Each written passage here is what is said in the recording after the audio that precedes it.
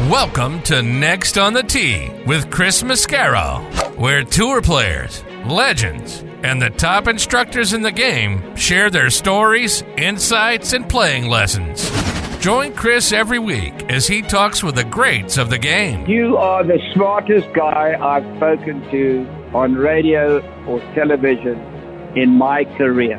And Chris, again, you're knocking out of the park. You're like 8 under par in this interview. If I ever have any research, I'm hiring your tail to be the research man. You're the best. You're a fantastic host and tremendously respected in the golf community. Yeah, Chris, you do an amazing job, and your listeners are super lucky to have you, and it's always my pleasure. Chris Mascaro is the king of the golf podcast. Don't miss him on Tuesdays.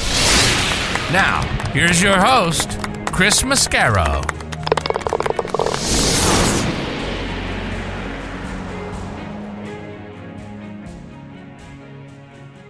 Good evening, folks, and welcome to this week's edition of Next on the Tee. I'm your host, Chris Mascaro. And as we reach Hump Day, I hope your week is going really, really well for you. I've got a wonderful show lineup in store for you this week. We're going to start things off like we do every other week with our resident director of instruction, Tom Patri. Tonight, TP and I will discuss whether, as golf fans, we have gone mad. We all saw the scene at the Wasted Management Open. Then we saw Charlie Woods dealing with unruly fans when he was trying to go through and pre-qualify for this week's Cognizant Classic. And then we had the unfortunate incident at the Duke-Wake Forest basketball game when Wake Forest fans stormed the court and one of the players actually ended up getting injured. So do we need to rein things in, or are these isolated incidents? We'll hear what Tom thinks about that. Plus, we'll discuss Anthony Kim. There's been an Anthony Kim sighting. He's going to return to professional golf. Boy, having AK back, isn't that going to be great? Or is it not, because it's going to be on the Live Tour? We'll talk about all these things and a lot more when TP joins me here in just a few minutes. Following him, I'm going to get a visit from one of the most decorated and well-respected PGA professionals in the history of our game, and that is John Kennedy. John has been a leader up in the Metropolitan section for many years. He's won several national and local awards for the great things he's doing for the game, plus for our military veterans. Really want to get in on that. He won the Patri Award not that long ago, so we'll talk about all of those things. Plus, he also had to put up with Tom Patri for many years, so you know he must be a saint. Looking forward to having John as part of the show. He'll join me about 25 minutes from now. Following him, I'm going to be joined by another one of the top 100 instructors in our game, and a guy I got to spend some time with down at the PGA Merchandise Show this year, and that's Martin Chuck. Martin grew up shagging balls for Mo Norman, plus taking lessons from George Knudson, one of the legends in our game, so we'll hear about those things.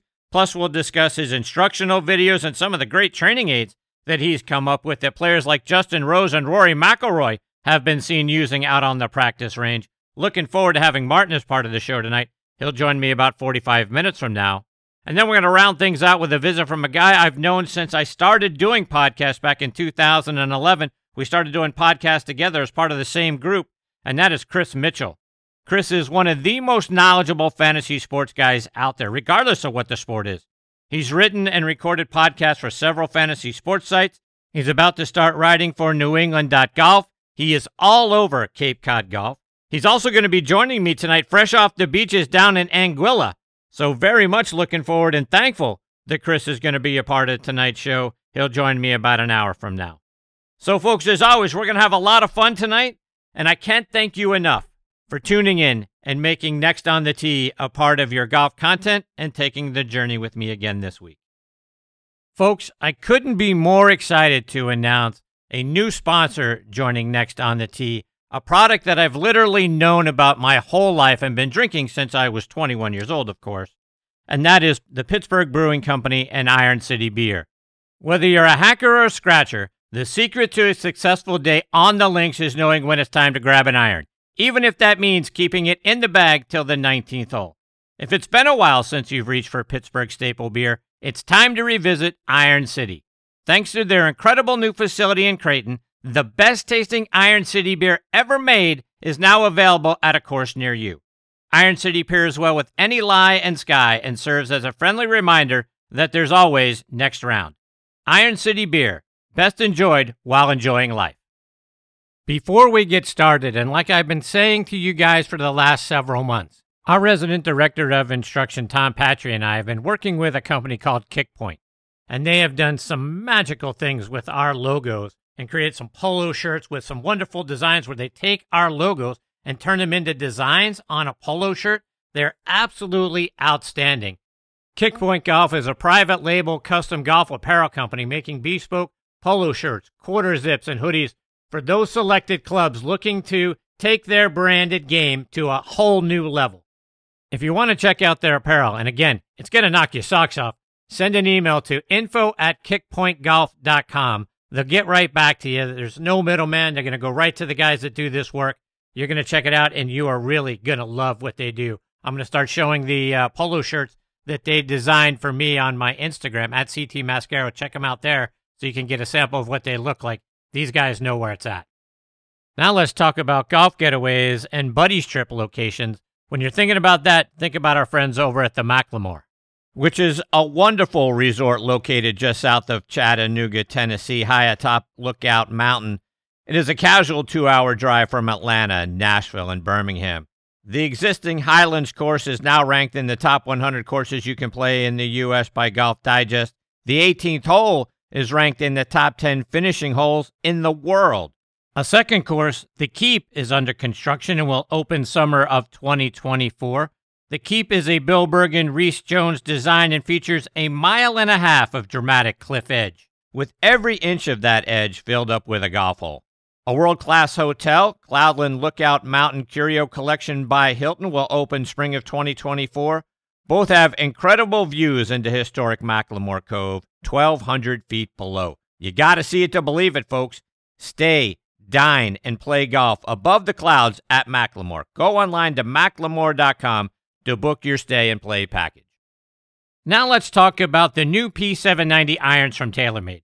From the very beginning, P790 irons have been rooted in clean aesthetics and thoughtful design. However, their true beauty is found beneath the surface.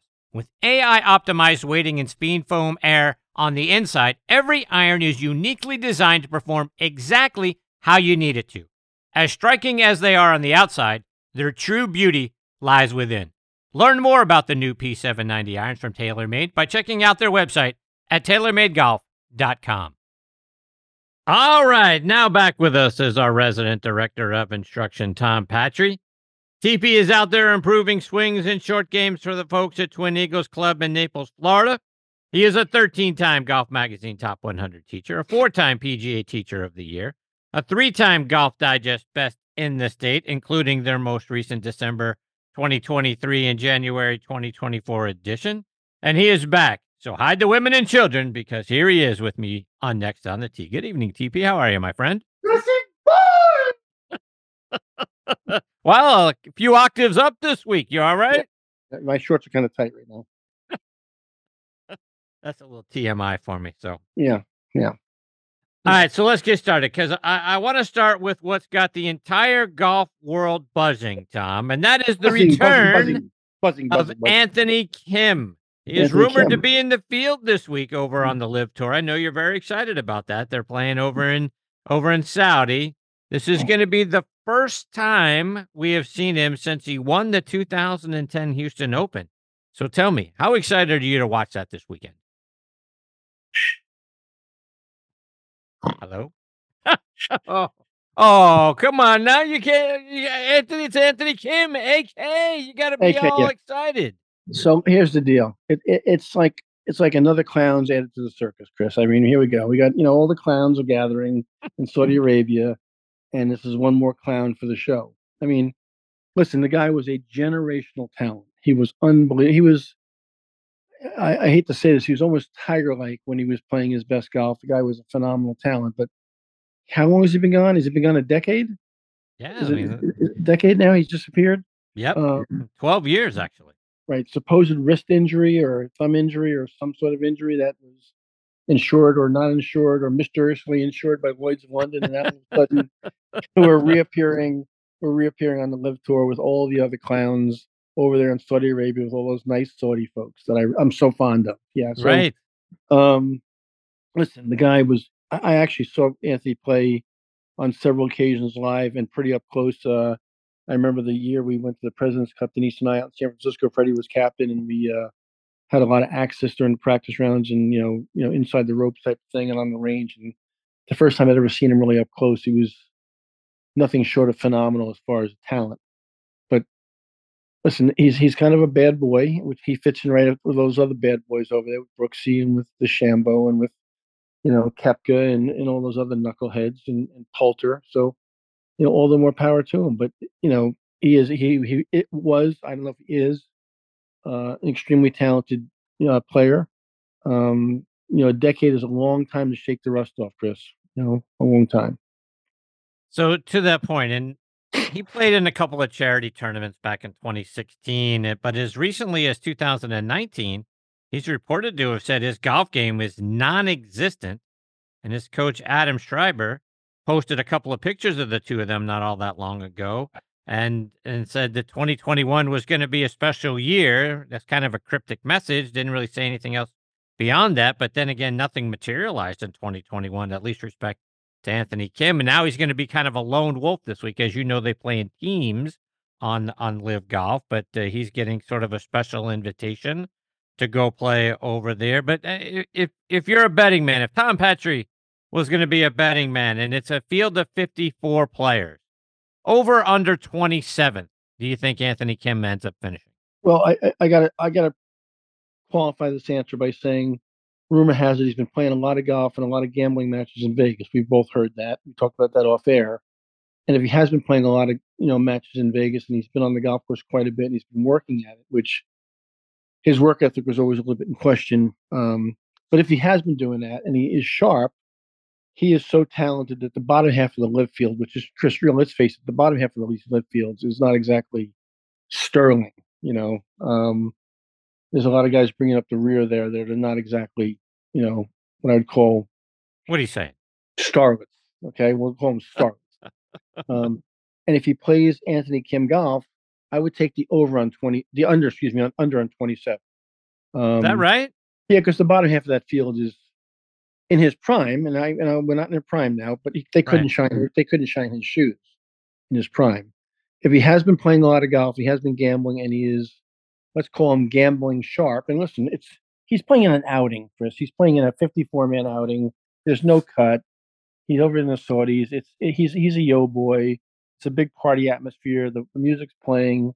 It kind of fits his MO. He'll be pretty comfortable. He's a freewheeler. I could see him finishing the top 25. I could see that happening. It wouldn't shock me. So you and I have talked, and even on the show, let alone some of our other away from the show conversations, that there is a difference between playing golf, playing tournament golf, and playing. You can call it whatever you want. They're not on the PGA Tour, but they're PGA Tour players. So let's, for the sake of argument, say there's a difference in playing professional golf at that level. So you think someone could come out of nowhere?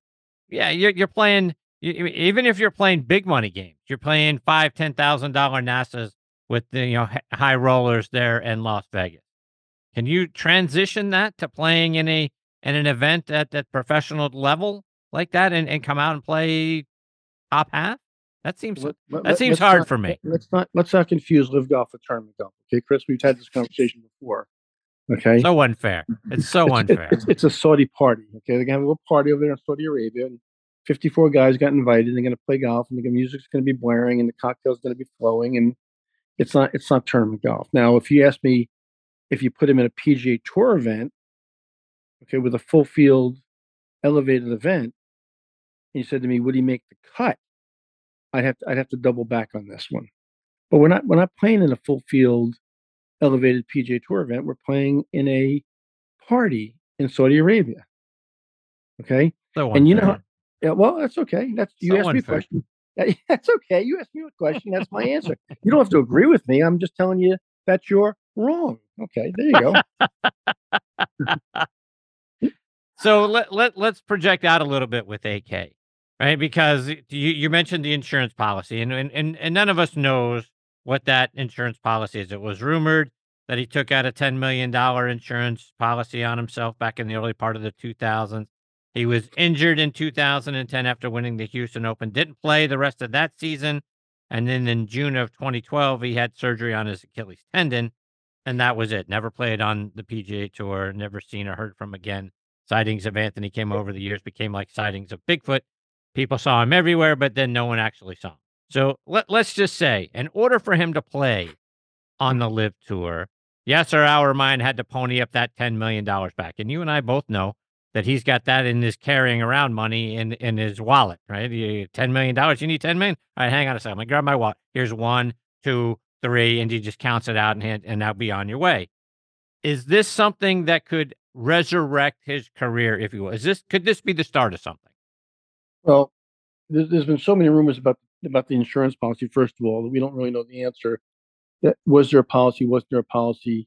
Did he get paid? Did he not get paid? Did he blow all the money? Did he rifle through it? Is he broke? Does he need to do this? And then they give him, a way out, which would make sense if some of those things are true. Resurrect his career. Does he want to play? Does he have any passion anymore to play? Does he really give a shit about playing, or is this just a money grab that's going to, maybe circulate for a year or two? He's going to make a couple of bucks and get the hell out again and rifle through it again. He's not exactly what I would call a brain surgeon. I don't think Harvard's going to be calling him anytime soon. And his self-discipline in the past has not been, it's not been tiger-like, if you will. So who knows? And he's playing on a special exemption. Does that mean he's a qualified member of the Live Tour full time, or is this a one-time deal to see what happens? I don't know the answer to that. And would he give him 10 million? Would he cover him for 10 million just to play one event, and whatever he makes, he makes? Who knows what the deal is? We don't know what any of these deals are. So that's kind of a hard question to answer. Yeah, because obviously we're still waiting to see what happens between the PIF and the PGA Tour. Are there ongoing discussions? Will they ever come together? Starting to feel like the answer to that is no. But if they were, let's just sort of play this thing out. If they were and they got back together and all that sort of thing, and everybody sang Kumbaya, and Anthony Kim was around, now you got to wonder, now he's back on the PGA Tour or whatever the tour is that we're calling it at that point. It would just be interesting to me. I mean, obviously, we don't know what's going to happen this weekend. We'll see if he does, as you say, finish in the top half. But I think now you got to start, asking yourself, hey, maybe this kid can resurrect his career. It was so exciting, to your earlier point, what he was doing in the brief time that we got to have him out on the PGA Tour. Oh, and no if doubt. He finishes in the top half, that could be exciting for the game. No doubt. And Chris, let's keep this in mind too. I think from 12 years ago to present, if all these guys get back on one tour, all the guys from Live, listen, they're very talented people. The PGA Tour is a much deeper animal, talent-wise, than it was 12 years ago. So where does he fit in with a 12-year hiatus going against really, really deep quality PGA Tour fields? And again, what's his passion like to play? I mean, you can't fake it on the PGA Tour if you put all these guys back in the same barrel. We got a very deep set of talent now that if they came back together would be phenomenal. The Cam Smiths of the world weren't around when he played last. I mean, the Bryson DeChambeaus weren't around when he played last. Dustin Johnson was just being hatched when he was around last. So Jordan Spieth and and Justin Thomas weren't around when he was around last. So that's a different ask. That's a much different ask. All right, so let's switch gears a little bit. Enough of that. Enough of that. On the heels of what we saw this year at the Wasted Management Open, we saw more golf fans kind of acting poorly. And we saw it more this past week when Charlie Woods, you mentioned Tiger a minute ago, when Charlie was out trying to play in a pre-qualifier to this week's Cognizant Classic, previously the Honda Classic. And there are so many players trying to qualify for tournaments now that they actually have to have pre-qualifiers to the qualifier. But Charlie goes out and he shoots 86, but along the way, he had to deal with people yelling and screaming at him. One lady wanted him to sign something as he's walking off the 13th green. When he didn't sign, she yelled at him, "I live here." Like that's supposed to mean something. It's just, to me, Tom, it's just, we're getting out of control with how we're acting. You talk about on Live and Big Party.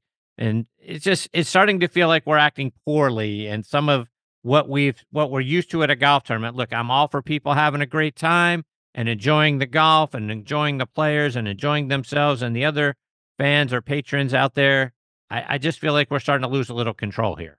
Well, on the heels of the Wasted Management Classic or Open or whatever the hell it's called, and what happened there, and on the heels of Charlie Woods and that incident with that lady, I live here. Why don't you sign this for me? Uh, we also had court storming this week at a Duke Wake Forest basketball game, and a player get hurt. So to your point, Chris, it is out of hand, and the whole thing's out of hand. The whole world's spinning wildly out of control, and this is just a microcosm. Sports are just a microcosm of what's going on planet Earth right now. Um, it's way out of control, and to have a kid go out there, listen, he's Tiger Woods' son. I get it. He's a celebrity almost in his own right at the ripe old age of whatever the hell he is right now. 15. Okay, 15. But for an adult to be screaming at a 15-year-old who's playing in a golf tournament because he's Tiger Woods' son, it's ridiculous. It's way out of control, and I agree with you 100%. So, Tom, let's take that a half a step further, because Charlie's coming into this game obviously with a mountain of expectations. I mean, you can't be Tiger Woods' son without Right. having a mountain of expectations on you. I felt bad. I remember back in the 70s when Gary Nicklaus was starting to play really well, and he was on the cover of Sports Illustrated, the next Nicklaus. You carry that name with you, you're going to have a mountain of expectations. But for Charlie, I mean, he's going to have to deal with these sorts of things. And we all remember the famous stories of Earl with Tiger and the screaming in his backswing and jiggling the coins in his pocket and doing everything he could to get into Tiger's head because he had to learn to block it out. It feels like Charlie's going to have that. It might have it squared because of the circus that followed Tiger around everywhere he went and still goes. Charlie I feel badly for him. He's a 15-year-old kid. We can't even let the 15-year-old kid develop before we want to start giving him a hard time. It just seems so unfair. I don't disagree with you on some of that, Chris, but I also think that as a parent, I think Tiger will never admit this, but probably knows the shortcomings of Earl and how over the top Earl actually was, and probably is a little bit more reasonable as a parent, and a mentor, and a father and a coach to Charlie than Earl was to Tiger. I think Tiger probably handles Charlie a lot differently than Earl handled Tiger. Um, and I think, in a reasonable conversation from father to son, I think Tiger probably has sat him down on more than one occasion and said, listen, this is coming at you, man. No matter what you do, this is going to come at you this way. And you kind of got to be ready. You got to kind of be ready for this. So, um, not fair. I agree. Some of the behavior of these adults and people on the sidelines is just unbelievable. But I think he's got somebody behind him there that will really sit him down and guide him through these rocky waters a lot better than maybe Earl did with Tiger in that sense. Speaking of Tiger, and we saw him obviously a couple of weeks ago at the Genesis Invitational where he was the host. We got one round of 73, one over par, and then a withdrawal after 6 holes in the second round.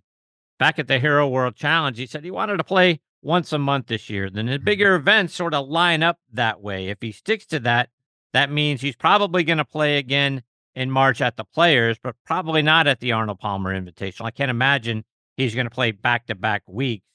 But talk about the walks. If Tiger was to look at it, obviously the Players is one of the best fields in golf. But if you're setting yourself up to play one time in the month of March, based on the walks at the Arnold Palmer Invitational versus the walk at the Players, which one are you choosing? Well, you're going to the Players for a couple of different reasons. TPC is flatter than Bay Hill. Bay Hill has a little bit up and down in it. Not much, but a little bit.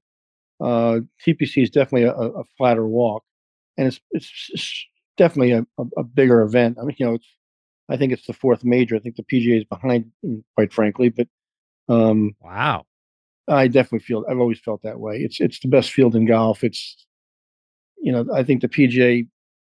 I don't even want to get into that. My PGA brethren listening would be ringing my bell all night long on that one. But that's a whole different conversation. I think you're going to definitely go to the Players. My question to you is, when was the last time you finished a golf tournament? right. How many times are we going to see this expectation and we don't even get through 30 holes? We don't even finish 2 rounds of golf. Right. It's ridiculous. So I mean, when is And by the way, there's no give up in the guy. We know that. But when is enough enough? When does it stop? Right. Well, I mean, to your point, I mean, we saw him at the Hero World Challenge, another one of his events, if you will, and he did finish the golf tournament, but he finished 18th out of 20 players. We haven't seen him finish really anywhere even sniffing contention in No. years since the Masters when he pulled that off in 2019. And I guess that begs the question back to you. What are your expectations for Tiger, whether it's this year, next year? We know he can play out on the Champions Tour. He'll be 50 in 2026. But what are your expectations for him? Well, Chris, I just think I think he moves the needle as a personality and as a superstar, just like Michael Jordan moves the needle. Michael Jordan is what, he's 57 years old, 58 years old, and he still moves the needle. Tiger will always move the needle from a media standpoint, but from a competitive standpoint, that body is so battered, it's unbelievable.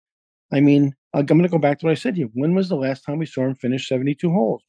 I don't have it right in front of me, but it seems like he plays 30 holes and he's in a cart driving in every time we see him. So how how high can our expectations be? Right. The difference when he turns 50 is he can get in the cart Right. and he can play 54 holes, not 72 holes, on different types of golf courses in a cart. So could he be competitive as a senior? Yeah, I would think so. I would think he could, but Chris, can you see him walking Augusta 5 rounds this April? No. No. Neither can I, and I think he knows that in his heart. I mean, it would have to be an extraordinary accomplishment to make a cut and play a practice round in 4 rounds there.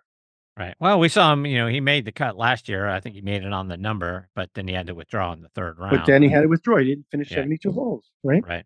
Yeah. Tom, this past week, we had a wonderful story at the Mexico Open, which was won by Jake Knapp, who was a bouncer, oh, by the way, not all that long ago. His grandfather passed away last April. He has a tattoo of his grandfather's initials on his left arm, so he can see it at his setup and when he's taking his backswing. Still sends him text messages after every round. He goes out and shoots 63, the low round of the day on Saturday, tied for the low round of the day. His 28 on the front nine was unbelievable. He birdied 7 of the 9 holes there. 19 underscore was the tied for the 54-hole scoring record there. He had a 4-stroke lead going into the final round and won by 2. Tremendous story for this kid. What do you think about what you saw from him? Well, I think that the resiliency in the last round when he clearly didn't have his best stuff was pretty incredible. I got to watch on Sunday. I thought, the way he drove it all over the planet on Sunday, literally all over the planet, and he hung so tough. It was pretty impressive, I thought.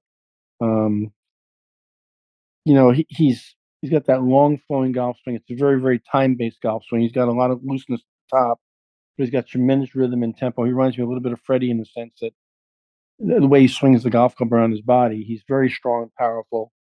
He seemed, even in a tough situation on Sunday when he really didn't have his best stuff, he stayed pretty cool. He had a pretty nice short game where he got up and down quite a few times and made a bunch of 6-footers and 8-footers to keep himself moving. So I thought it was pretty impressive. And the whole grandfather thing and the tattoo and the texting him even when he's passed is, in a cool way, kind of spooky. He obviously has got a big heart. So how can you not be a fan of that? I mean, really. Tom, as we head into the Florida swing, one of the players on PGAtour.com that they say needs to have a big Florida swing is Ricky Fowler, because he's missed the cut in 2 full field events that he's played in so far this season, and he hasn't carded a top 30 in any of the first 3 signature events. I think we all got excited about the return of Ricky Fowler last year and his time working with Butch. Do you think, is there any sense of urgency? I mean, it's so early in the season, but do you think there's a sense of urgency with Ricky? No, not yet. I think it's too early. I think let's get through Florida. Let's get through, Honda. Let's get through Bay Hill. Let's get through TPC and Valspar, and then we'll take an accounting and have this discussion at a later date. No, I wouldn't be overly concerned yet. I mean, a little bit of a slow start, but he's a streaker, and I think that if you look at PGA Tour players, put aside people who are in big slumps, they make 80% of their money in 20% of their events. And that's just the way it is. If you just look at this statistically, they make 80% of their money in 20% of their events. So what they do is they get on a streak for 4 or 5 weeks and they kill it, and then they kind of fade a little bit, and they might be back later on in the year. So I don't think it's time to put your hand on the finger on the panic button yet. One of the other players they mentioned is a guy that you were telling me about that you were excited to see what he would do last season and going into this season, and that is Pearson Coody. He has not gotten off to a No, really good start, and he's pretty much a streaky player. He's either really good or really bad. What are your thoughts on Pearson's game? yeah, I don't know. I mean, I've been watching that pretty closely, and I agree with you, Chris. I mean, actually, Parker Coody, his brother, who really wasn't very good on Corn Ferry but snuck in, wasn't nearly as good as his brother, and he's played pretty well, and Pearson's not played very well at all. So yeah, not well at all, as you said. So again, a little early in the year, not time to push the panic button yet. But yeah, he's kind of been very flat so far. Tom, one more before I let you go, and want to get a playing lesson from you on the putting green. And curious to get your thoughts. I don't know that you and I have actually ever talked about it before. In the putting stroke, are you a forward press guy or no? I've always had a little bit of a forward press, Chris, to start my backstroke as a trigger. I think you got to be very careful with both the size of the press and the way you press. I went through a streak in college when I was missing a lot of putts, just right edge putts, right edge wide. And when I got a huge putting lesson to help me straighten that out by Buddy Alexander, who was a former coach at the University of Florida, fine player and himself, U.S. amateur champion. And he detected that I was forward pressing and I was pressing the blade slightly open, pressing the heel past the toe a little bit, not pressing it square.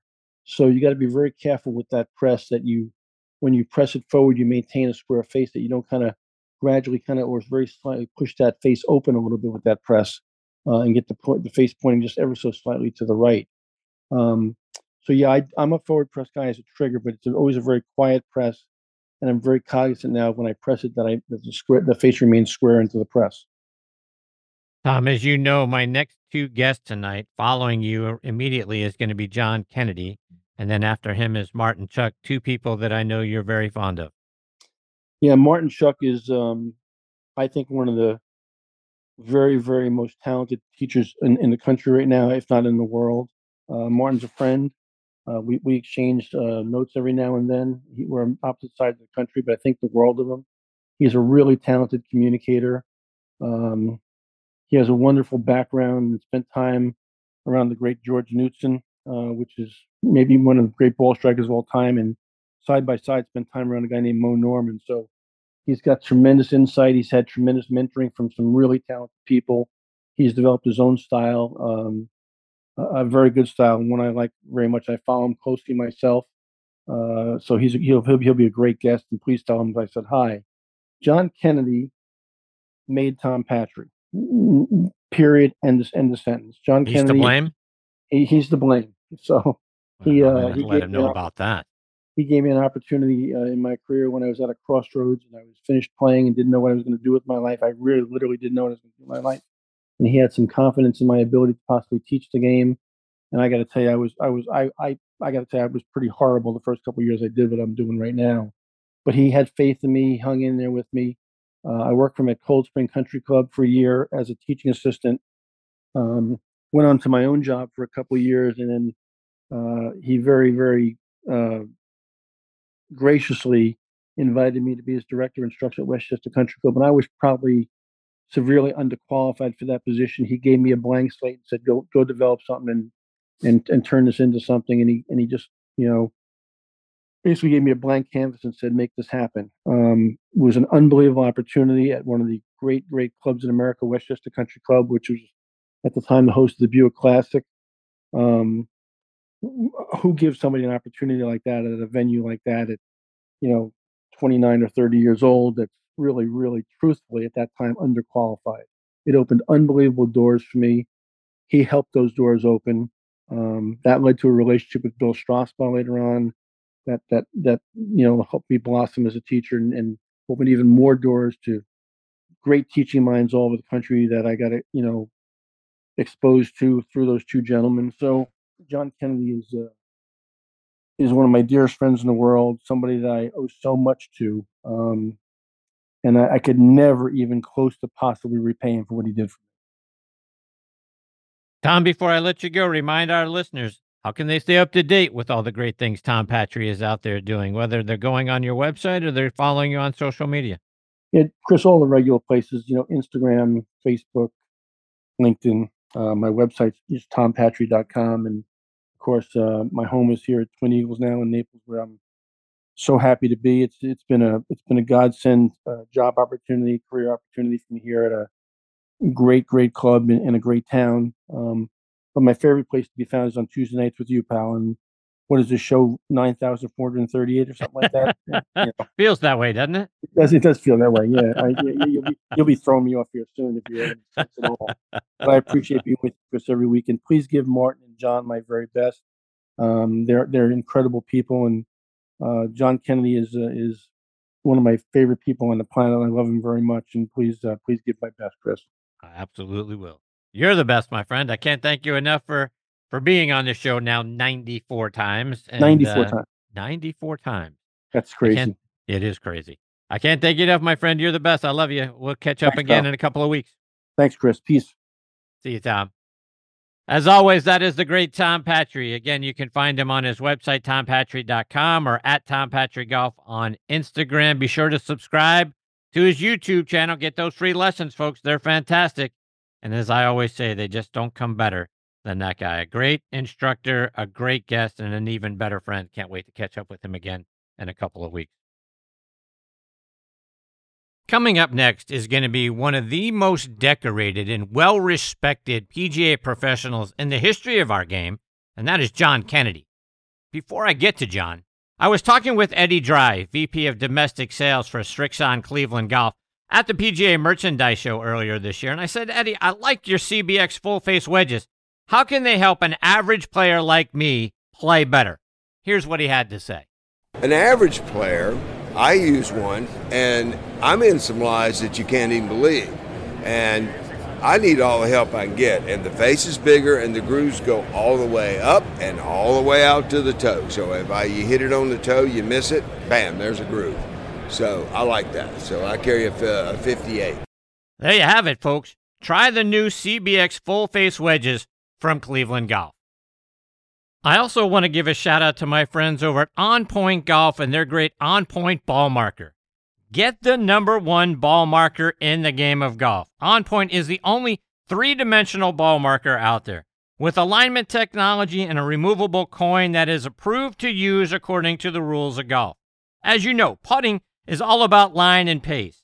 Mark your ball with On Point, engage with your three-dimensional ball marker, and have more confidence in your line, execute the putt, and you're going to lower your scores. Do what the likes of Jim Furyk, PGA professionals, and amateurs alike are doing now. They use the #1 ball marker in golf and they lower their scores. You know Ken Duke and Thongchai JD. They won for the first time on the PGA Tour in 2023, and they were using an On Point ball marker. Get yours at onpointgolf.us and make more putts. And oh, by the way, you can also customize the removable coin for any club, event, or corporate outing. They make really great tee gifts and custom products. That's also going to help lower your score. I use On Point ball markers. Mine is black and gold, 3D black golf ball with a gold line down the middle to help me line up my putts. It's like having a 15th club in my bag. It's helped my game. Why wouldn't you let it help yours? Again, onpointgolf.us. See what I'm talking about. Order yours today. Now let's talk grips. I want to tell you about Lambkin grips. Every shot, as you know, has its own unique feel. The trick? Feel comfortable with each one. And comfort is built into the very DNA of Sonar Plus black grips. Composed of their Genesis material that provides supreme comfort and durability, with their fingerprint technology, creates a strong connection and unforgettable touch. The game changes from shot to shot. The feel in your hand shouldn't. Lambkin. Feel is everything. Okay, now making his next on the tee debut with me is John Kennedy. John is a 3-time National PGA Award winner, including the Horton Smith Award 3 times, once nationally and twice by the Metropolitan Section for his contributions to PGA education. In 2012, he earned the Patriot Award for his service to the military and our veterans. In 2017, he received the Bill Strasbaugh Award nationally, plus he received it 2 more times by the Met Section for his mentorship of over 100 PGA professionals, including my man Tom Patri. He's been named Merchandiser of the Year twice by the Met Section, and in 1997, they named him the PGA Professional of the Year. He's been a director of golf in our game for many years, starting out back in 1981 at Cold Spring Country Club in Cold Spring, New York. He moved on to Westchester Country Club in 1991, and then on to his own golf consulting company in 2017. In 2014, Westchester named their Golf Learning Center in his honor, and in 2020, he was inducted into the Met Section Hall of Fame. He's written a couple of books, Tales from the Lesson Tee, How to Know Your Game, Know Yourself, and Play Better Without Changing Your Swing, and You Can Do It, A Path to Improvement in Golf and Life. And I couldn't be more honored. I get to have him with me this week here on Next on the Tee. Hey, John, thanks for joining me. Nice to talk to you. Same here. So, John, you spent over 25 years as the director of instruction at Westchester Country Club. Some of that time was with Tom Patri in tow. I got to get from you, what's your favorite Tom Patri story? Oh, boy. He's such a quality instructor and a good friend, but Tom loves to talk. And, to his benefit, he's one of the most loyal friends you could have. He always stays in touch with his friends and reaches out to them. But when I first hired him at Cold Spring, and this is before you had cell phones and, you paid by the minute on phones. So one day I came in and he was in my office and he said, "It'd be okay if I use your phone." I said, "Tom, you're working for me. My phone is your phone." That was an expensive mistake.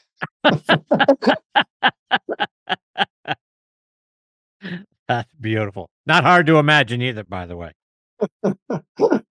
No, but he's, like I say, very loyal, always there for the people he cares about. Indeed. So, John, Westchester Country Club has got a rich history in our game going back over 100 years now. And in the 60s, it hosted the Thunderbird Classic, which Arnold Palmer and Jack Nicklaus won 2 of the first 3 of those tournaments. It became the Westchester Classic and later the Barclays. Plus, you got the 2011 Senior Players Championship and the 2015 KPMG Women's PGA Championship, all played there. Talk about the rich history that club has seen. Yeah, well, I mean, it's a Walter Travis course, which for golf fans, he's one of the preeminent architects. And little known story, which I think is great for the history of golf, is one of the first assistants at Westchester. It opened in 1922, and the first golf pro was Colbert Butchart, who was a Scotsman, as many of the golf pros in America were in those days. And Tommy Armour came to work for him at the club. So in 1927, the U.S. Open was at Oakmont. And who did Tommy Armour beat in a playoff for the U.S. Open in 1927 but light horse Harry Cooper, who, when we went in the 90s, Harry Cooper was on our team, and he actually taught at Westchester for our first 6 years. So talk about some history of golf. That's pretty impressive. Yes, it is. I should have asked Tom Patri this because he was probably there, but I read in October of 1922 the club hosted the Golf Championship of the World, a 72-hole contest between Walter Hagen and Gene Sarazen. They played the first round, speaking of Oakmont. They played that first round there, then took an overnight train to New York. Sarazen came from behind to beat Hagen 3-2 in their 36-hole match. He collects the winner's check of $2,000 and then went to St. Luke's Hospital in Yonkers to have an emergency appendectomy. That's got to live in the club's lore.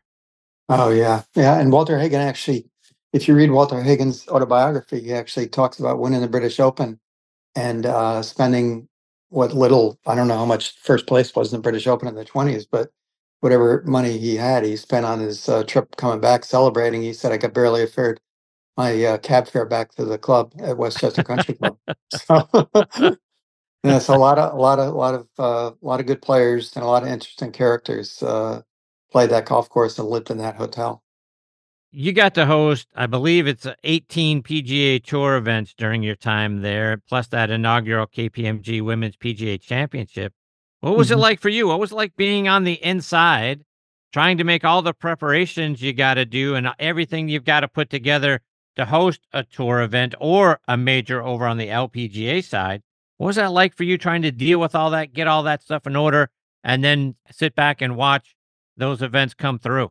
Yeah, well, you know, I've said this before, and it kind of surprises people, but actually, Classic Week, except for the long hours, so you're up, 3 in the morning, and you're really not getting to bed till 11 or 12 o'clock at night. But it was pretty much a one directional operation because you knew how the week was going to go, save the weather. If sometimes you'd have to have weather delays and scramble a little bit for in terms of getting course preparation and little mini shotguns with the players going out and so forth. But being at Westchester Country Club was so multi-directional on a regular basis that you knew it was coming, but it was nothing like Tour Week. Tour Week is pretty much, okay, you had your Pro-Am on Monday, practice round Tuesday, Pro-Am on Wednesday, and then the events on Thursday through Sunday. So you're working with the tour to prep for all the events, but it was pretty one directional. So except for the long hours and having extra staff, um, it really wasn't as difficult mentally for me as a typical week at the club, which sounds kind of weird.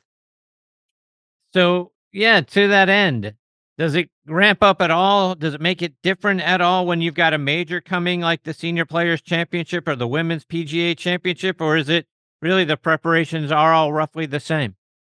Yeah, I mean, our last PGA Tour event before the Players was the 2007 Barclays. So that was the first FedEx event because the chairman of Barclays was a member at the club, and he made an agreement with Tim Fincham to actually to double the purse and launch the FedEx Cup. So it was launched at Westchester Country Club.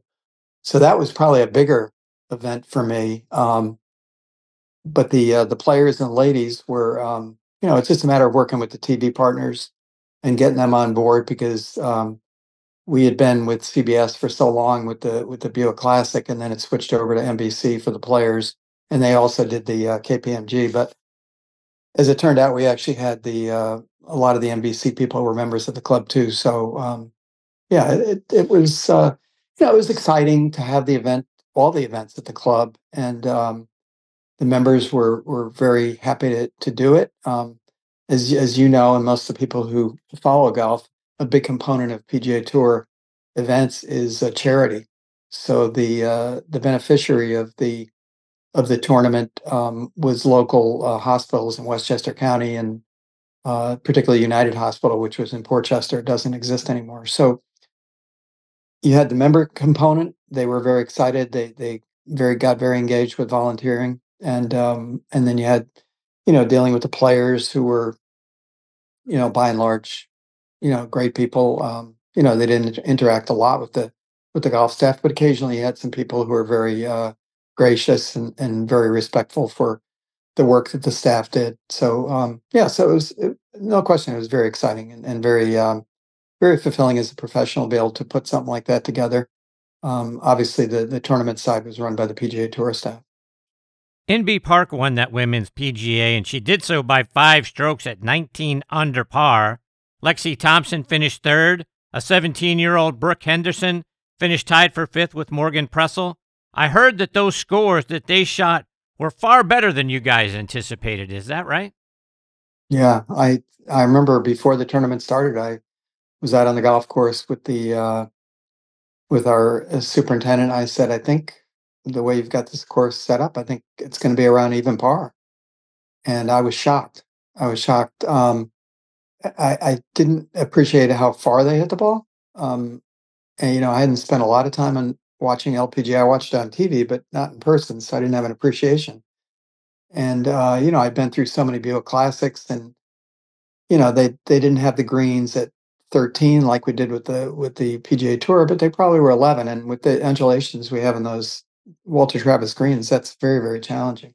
So I was, they didn't the players who played good hit it in the fairway, and the fairways were firm, so they got some run out, but they hit it a lot further, and so they weren't hitting. I thought they were going to hit hybrids into almost all the par fours, save a couple, and that wasn't the case with the. I know MB Park, who won the tournament. She definitely hit shorter shots into the green, and she's a great putter. So that combination really led to a much lower score than I expected. John, I have to imagine that over the years you had a lot of great players and celebrities come to play there. Who are some of the people that you got to see or maybe even got to tee it up with? Oh, well, I mean, when you talk about the tour players, you're right. Pretty much everybody played. Now it was when I went 90. That was after obviously Jack Nicklaus's career, so we didn't get to see him. But Ernie Els was a multi-winner, and he was one of the guys who really was spend time with the staff. And was I think something about South Africans and Australians. I always found like their sense of sport was just something special. They just really were just very low, very relaxed about it, and really enjoyed the whole sport of the game, and it really came through. But you obviously spent time with celebrities who would come up and play because it was one of the bigger private clubs outside New York City. So, oof, you think of some of the they filmed a spot for what was it the with Pierce Brosnan. He did a bunker scene for the Thomas Crown affair, and Will Smith. A lot of athletes, a lot of Yankees, some New York Rangers. Yeah, so you had exposure to a lot of people. But I always said about Westchester, which is interesting because it was so big, that you could be as involved as you want to be or as invisible as you wanted to be if you were a club member. And most clubs are, 300 members for 18 holes. Westchester had 1,300 families, so it was pretty easy to get lost if you wanted to get lost. So it was there were a lot of powerful people that a lot of people didn't even know were there. John, switching gears a little bit, the Mets section has produced so many great players and PGA professionals. Who were some of the great young PGA professionals that you got to work with along the way? Oof. Well, I was fortunate because I worked at Sleepy Hollow for a gentleman named Tommy Murphy who, wasn't a great player at the time I worked for him, but he had actually apprenticed under Jack Grout at Scioto. So he saw Jack Nicklaus grow up. And he was one of my mentors for sure. And, in the Met section, you were just I always said that the thing about the Met section is because the standards were high, the expectations were high. So if you were going to be an instructor at a good private club, you really had to be pretty skilled or you're going to be found out. And same thing as running an operation. So all the people that preceded me in the Met section, whether it be Gene Borick or Jerry Coates or Roy Pace, um, Bob Joyce, some just great professional. And then Bruce Zabriskie worked on our team for 4 years after he had finished playing full time. He came from Wingfoot to work at Westchester before he became a head professional, and he won 3 of the 4 years he was with us. He won National PGA Player of the Year, and that award has never been won twice by any one person, and Bruce won it 5 times. Wow. I know, staggering. John, I had Russ Holden on the show last week, and he's done so much great work for our military veterans over the years through his Caddy for a Cure program and now Inspiring Warriors Golf. And you won the Patriot Award for your contributions to the things that you have done for our military veterans. Talk about why helping our veterans became so important to you.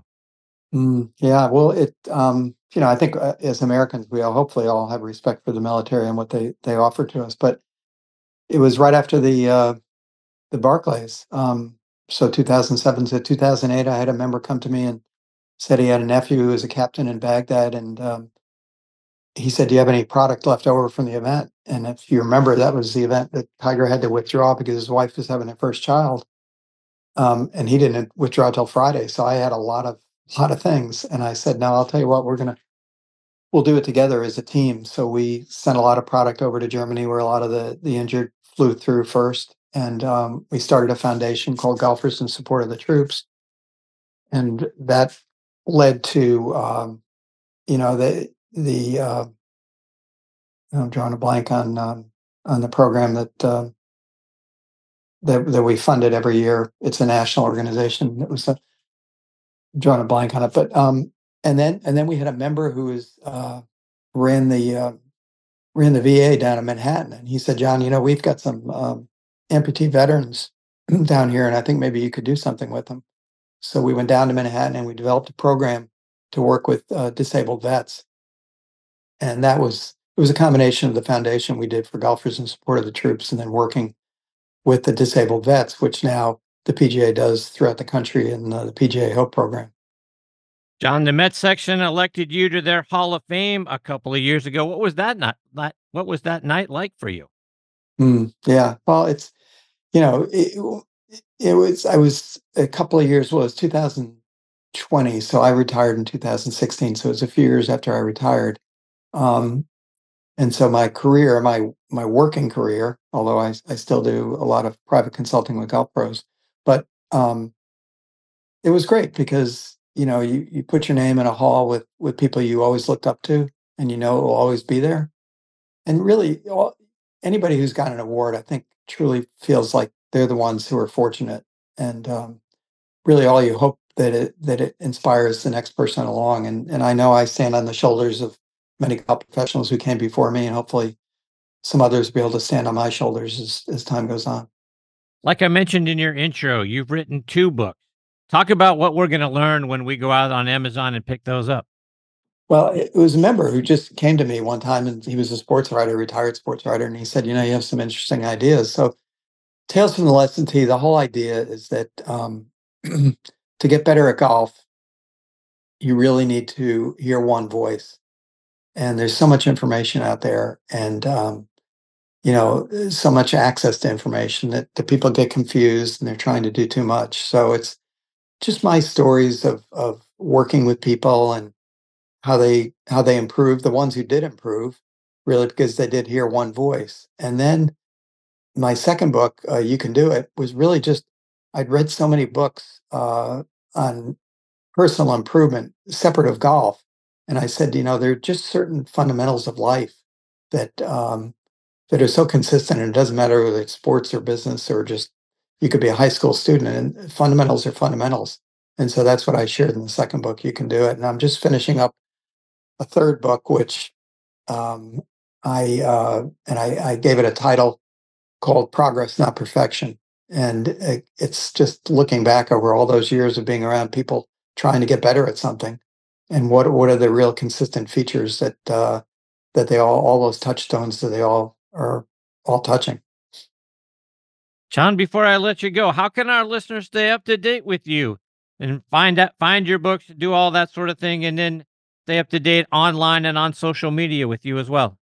Yeah, well, I'm not a big social media guy, but I do have a LinkedIn site. So John Kennedy, they just look up John Kennedy on LinkedIn, John Kennedy PGA. They should be able to find it. And I've got about 4,000 followers now. And yeah, I'm just sharing some of the things that I've learned and that I'm happy to pass along. Well, John, it has been a huge honor having you as part of the show. I hope we get this privilege, and particularly if you got that new book coming out, come back, share more of your stories and your insights, and tell us more about what the book is about. It's just been so great having you here as part of the show. Hope we get this privilege again. Yeah, good, Chris. Well, it was great to talk to you, and I hope everybody has a great golf season. Take care, John. All the best to you and your family. We'll catch up soon. Very good. Thanks. Thanks, Bye-bye. John. That is the great John Kennedy, folks, one of the most decorated and appreciated PGA professionals in the history of our game, recognized for that greatness on both a national and local level there in the Mets section. Just fantastic stuff. Plus, you add in on top of that the work that he is doing for our military veterans to make their lives better. And then, obviously, the folks for many, many years at Westchester Country Club. I can't thank him enough for taking time out of his night, and hopefully we get to learn a little bit more about that third book and some more of the stories from his time in and around the game. He's fantastic. We'll try to get him back on the show again soon. Coming up next is going to be a guy who has annually been recognized as one of the top 100 instructors in our game, and a guy that I was very honored to spend some time with this year at the PGA Merchandise Show, and that is Martin Chuck. Before I get to Martin, coming up next is a lady who has been named one of the 50 best golf fitness professionals by Golf Digest in our game, and that is Catherine Roberts. Catherine is an amazing lady. She's going to do a lot for us to help us use ground forces and our bodies to really get more strength and power in our games. Before I get to Catherine, I want to remind you about our friends over at 2 Under. 2 Under men's performance briefs are the unofficial underwear of the PGA, Ryder Cup, and President's Cup teams. and are sold in over 3,000 golf pro shops and golf specialty retailers nationwide.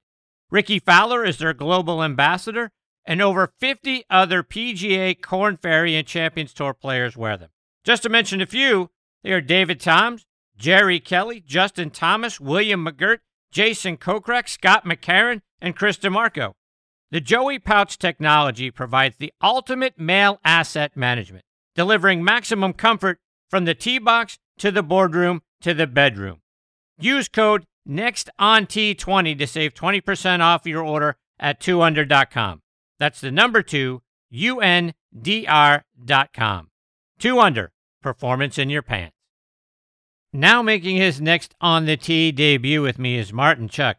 As you guys know, Martin has been named a top 100 teacher by Golf Magazine every year since 2017. You can find him out at the Raven Club in Phoenix, Arizona. Going back to the beginning, he is from Toronto, Ontario. Played his college golf at New Mexico State University from 1988 to 1991. While there, he earned his degree in professional golf management. After college, he spent a few years playing out on the Canadian Tour and what was then the Nationwide Tour. He has been a club professional and a director of golf at places like Indian Ridge Country Club, Arrow Creek Country Club, and Tetherow Golf Club. He is now at Tour Striker Golf Academy. You probably also know Martin from the great training aids he's created over the years. I had the privilege of spending some time with him, seeing about some of those great products at the PGA Merchandise Show. And boy, I am very excited. I get to have him with me this week here on Next on the Tee. Hey, Martin, how are you, my friend? I'm doing great, man. Thanks for having me on. Martin, I wanted to start off our time tonight by kind of going back to the beginning in the early days for you, because I read that at 8 years old, you were out there shagging balls for Mo Norman. How did that come about? Totally by accident. My dad sent me, it was 9, just to make it clear. There was a little camp that my cousin and I went to in a small town, Lake Simcoe, Ontario. And Mo would practice there. I didn't know who Mo was. He was just some guy. He looked like he was disheveled and practiced all day. And one of the pros that was teaching the camp said to me, "That's the best ball striker that's ever lived." And I'm thinking, there's no way that the best ball striker that's ever lived is in this little kind of muni course situation, away from the big city. And it just was kind of crazy. And then when I, got to watch him hit a few, I'm like, wow, okay, something special about this guy. And he was. I mean, he didn't miss the middle of the face, and he hit it where he was aiming, like every time. It's crazy. So I also read that, I guess shortly thereafter, you go out and get your first golf lesson from another Canadian legend and another great ball striker, and George Knudson, who I think doesn't get enough recognition for the great player that he was. I mean, the guy very nearly won the 1969 Masters, came pretty close, ended up finishing tied for second, a stroke back at George Archer, but he goes on to win 8 times on the PGA Tour, which is tied for the most by a Canadian player, along with Mike Weir. Talk about who he was and your relationship with him. Yeah, so special guy. It was interesting. My neighbor comes over and he says, "Hey, you got to see this. George Knudson's doing a junior development thing." And so I show my dad. My dad takes me to it, and it's just these one day. We do these one day little pop up things, and I would go and I was tuned in. Like, and George appreciated the fact that any junior was like tuned in. He had time for him. If you were like trying to go chase frogs, he'd let you. But if you were tuned in, he'd spend a ton of time with you and try to help you. And then it turned into when I was 12. So I did that. I met him a couple different times from like 10 and 11. And then at 12, he had a junior development program that he started. And it was at a great golf course northwest of the city called the National. And it's a phenomenal golf course. It was ranked number 1 in Canada for a long time. And it still is, to be honest with you. They just don't care about the ranking anymore. And I was a part of that for years. So it was intense training with a great guy. The pro there was a guy named Ben Kern. He was awesome too. Mo Norman would come around once in a while. That was fun. So I had this neat experience with this amazing ball striker who was like, picture kind of Clint Eastwood, like a serious dude. He was great, but he wasn't like fluffy and fun. He was like believed in you, and he was intense. So that was great. It was great coaching. You were held to a high expectation. When you're with them for the mornings, like you did this every morning, Monday through Friday for the most part, from 8 to 11. So we spent a ton of time with him for a number of years. And then I got into tournament play and so forth. And I wasn't around as much because I was off playing events and successful events. And I tell you what, all the kids from that junior development thing under George's tutelage, pretty much everyone got a scholarship to the U.S. to play, high level golf. And it was an amazing testament to his dedication and really what an influence a coach can make on a kid. Like if you expect a lot and you treat them right and you hold them to it, you can get a lot out of kids. And I was grateful to be one of those kids. Speaking of golf scholarships, so you got to tell me, Martin, how does a Toronto kid end up going to play his college golf at New Mexico State? So, for some reason, there was a connection with my pro to Texas, El Paso, New Mexico State, University of New Mexico. He had gone to New Mexico State, so he knew the coaches in that area. And it just, California just seemed so far. Not like New Mexico wasn't that far, but my goal being from Canada was like, get me out of the winter. I want to play golf. I don't want to see much snow. And so I went and saw a few schools, and I just really liked the coach, like Herb Wimberly, and he just passed away about, oh gosh, a little over a month ago. Lovely guy.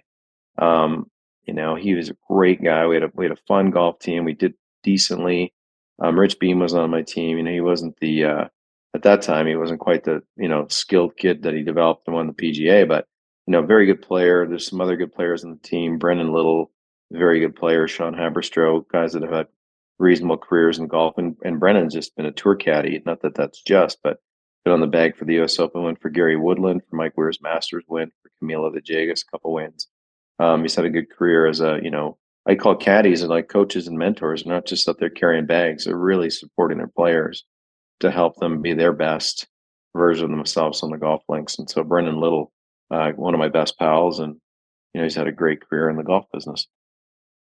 Martin, as you mentioned, Rich Beam, when he held off Tiger to win that 2002 PGA Championship at Hazeltine, I know Micah Ruzione's buddies like to tell him if his shot against the Soviet Union was 1 foot to the left, he'd be painting bridges.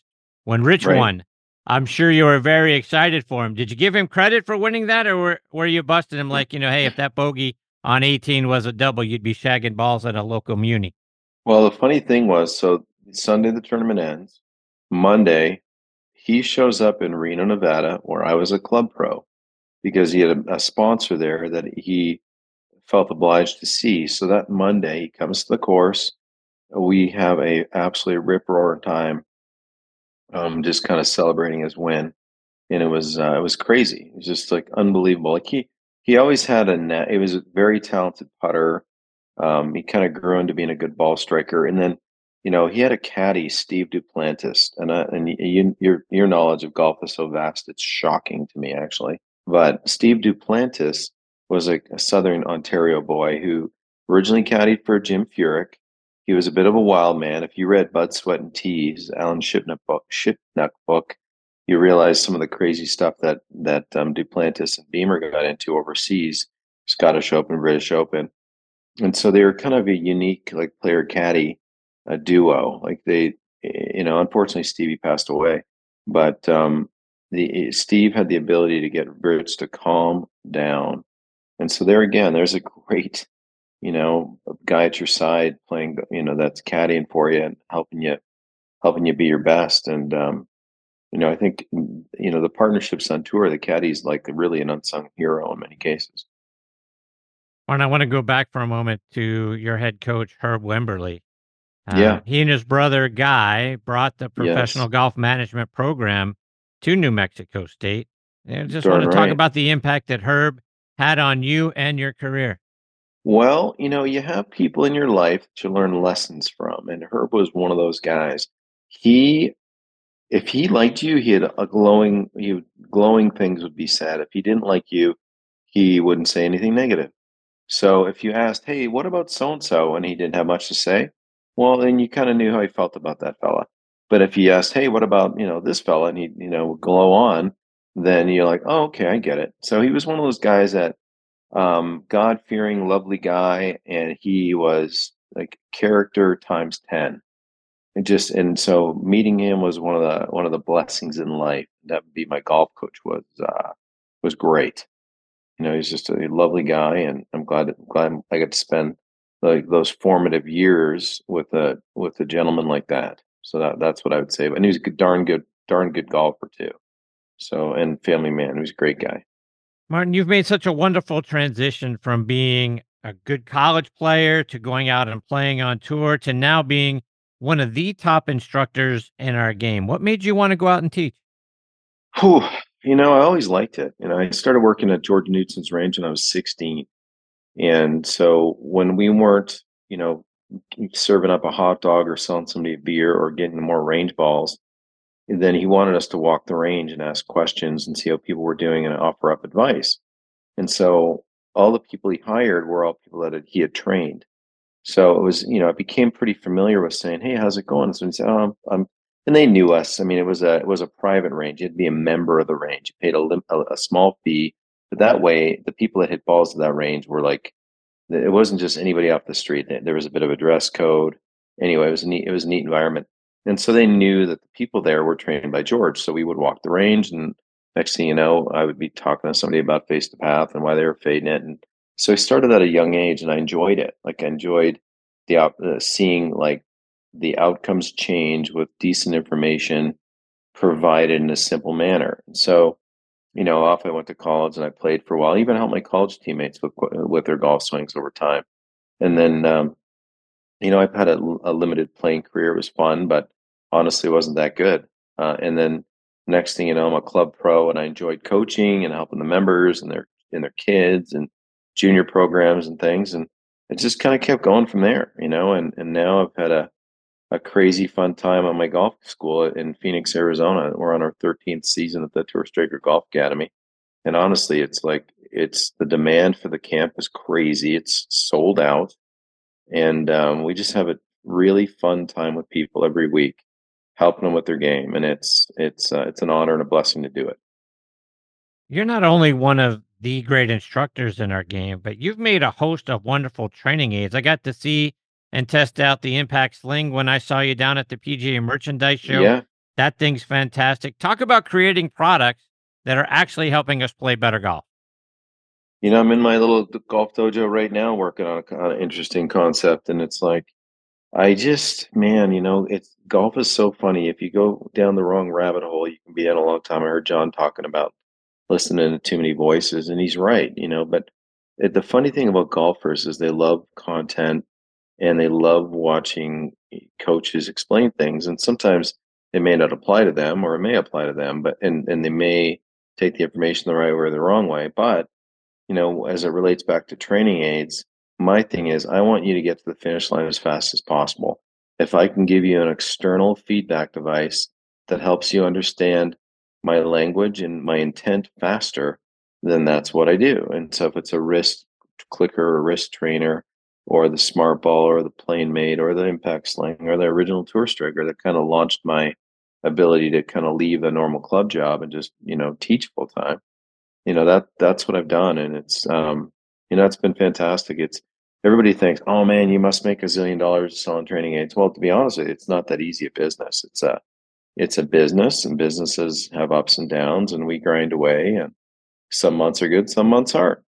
And but it's still fun. We're on this earth for a short time, and I just try to make as positive impact as I can, and the people in my circle that I touch, that's it. Whether it's in the golf or it's just passing somebody and giving them a nod, or we're not here a long time, man. Let's just be nice to people, and if it happens to be through golf, perfect. That's my philosophy. You mentioned the smart ball, and how great was it to have Justin Rose and Rory McIlroy more recently be seen out on the practice tee using it? It's crazy. Last week or 2 weeks ago, was it last week? Yeah. I was at Riviera and, well, 2 weeks ago. And on Tuesday, I'm on there and Shigeki's warming up with it.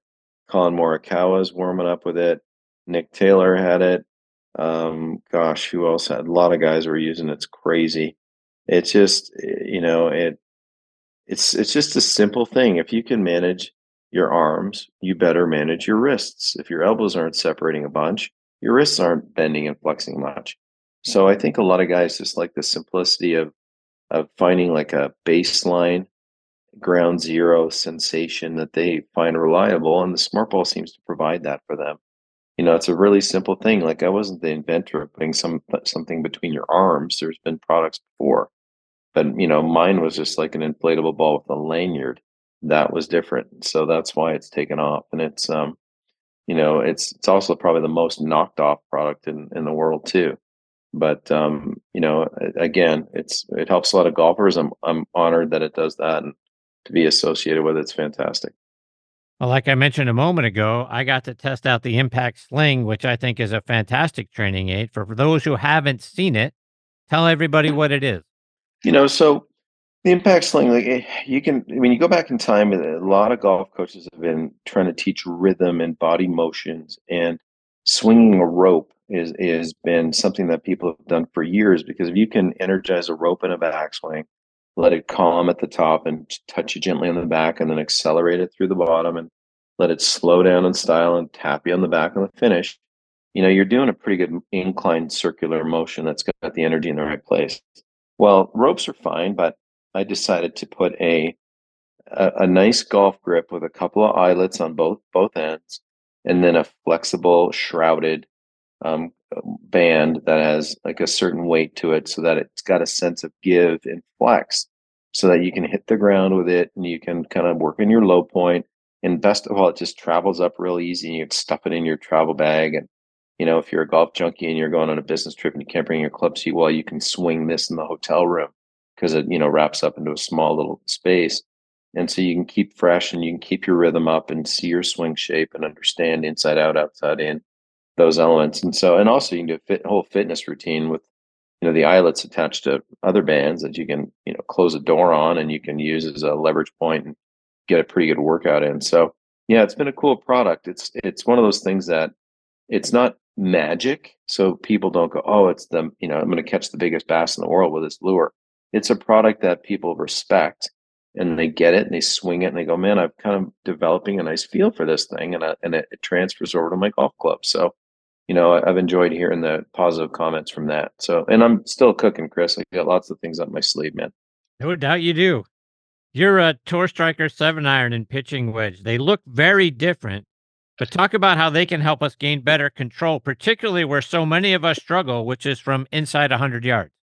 So my original product that kind of was my big break, so to speak. It's funny. It's came to the market in December 2009. I went to the PGA show in 2010, and it was a big hit. Like, a lot of the top teachers back then were coming over going, damn, why didn't I think of that? Basically a very elevated leading edge to the equator of the golf ball. So the club is a bizarre looking thing. You set it down, and the face is elevated off the ground. And people go, how do you hit that? Well, you can hit it by leaning the shaft. And so if you lean the shaft, that elevated leading edge gets closer to the ground. That leading edge getting closer to the ground gets below the equator of the ball, and the ball can go up. So what I found was, when I modified somebody's intent, their idea of how the club touched the ball, it changed their swing right away. Intent instantly changed their swing. So in testing it, and I farted around with a couple that I made heartburn, showed my wife, and she's like, wow, that's pretty cool. And then back before everybody had video cameras like that, were like, to where you could just pop it on your phone and show people, I was seeing these crazy changes with these members of mine. And this is in Reno, Nevada back in the day. And then I said to my wife, Stacy, I said, hey, this thing's pretty cool. We got to trace this down and try to get some of these made. So, that was in 2006. And so December 2009, it took a while, and we cobbled our resources together, and we had 500 of these things delivered to our house. And by then, Bend, Oregon, I'd taken another Club Pro job, and we were sending out one or two a day. And next thing you know, we're at the golf show with it, peddling it, and people are enjoying it. And then a marketing company approached me, and we made an infomercial. And next thing you know, we sold 175,000 of the things. It's crazy. Wow. So yeah, it was nuts. Martin, just a couple more before I let you go. And you've got a lot of great videos out on the Tour Striker YouTube channel. Tell Thanks. everybody what they can go find and what they'll learn when they subscribe to that channel. So, YouTube to me is kind of like I park videos there. I don't think I'm a prolific YouTuber. Like, I think I've got I mean, I have probably 1,000 videos on there, so I guess that's a lot. But the you know, I just think, if something is interesting to me, I'll put it on YouTube, and so people can go watch and search, Martin Chuck, and ask a question in the browser, in the search bar, and it'll probably populate a video that can help that golfer understand a little deeper on what they're looking at, learn more of. But other platforms, like, I've been honored, like seriously honored to be a part of Revolution Golf back in the day, which was Justin Tupper, and then more currently, I've been on Performance Golf with Brixton Albert and Donnie French, and it's just been an honor to be on those platforms because they touch so many golfers that I can rarely go through an airport without some dude who's like 60 going, hey Martin, I watch your videos, and I'm like, thank you, I appreciate that, and they go, it's helped me. I'm like, wow, thank you. So it's being on these platforms. I always joke. I say I feel like Justin Bieber to old men. Like it's like I swear, like I tell you that the number of times, like if I'm in a busy place, a 70-year-old dude will say, "Hey, man, I watch your videos." I'm like, "Thank you." It's pretty funny. Well, that's awesome. Yeah, Martin, the way that you present content, the way that you present the instruction that you give us on your YouTube channel or on the videos that you've done on other platforms, your demeanor, your personality, and the way you teach it, to me is some of the best I've ever seen. How'd you develop well, your style? yeah. I don't know. Who knows? I just it's like uh, just sharing information. I try to paint. It's tough. You're talking to a camera, right? So I'm thinking to myself, all right, if somebody's watching this, how can I be descriptive enough that I might trigger feelings and motions and the connection to what that feel might be through illustrative motion, me moving around, and then language.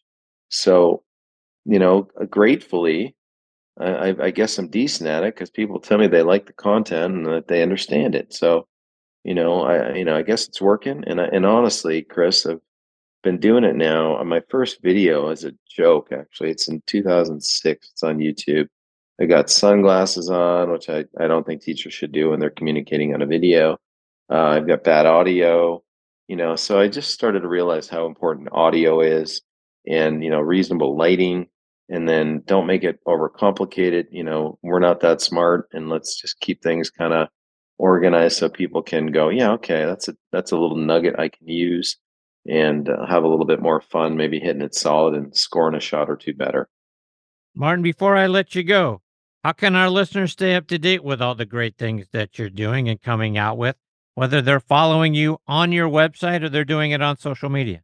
So tourstriker.com is my website, and you can go join the newsletter there, which is kind of fun because every week we send out free tips and just funny stuff that I think people enjoy. All golf related. And then my Instagram is kind of where I spend most of my time these days, Martin Chuck PGA. And then Tour Striker Golf is more of the product side. But if you find tourstriker.com, you can get on the newsletter. We don't hammer you with content. We just send you, hey, this is a cool tip.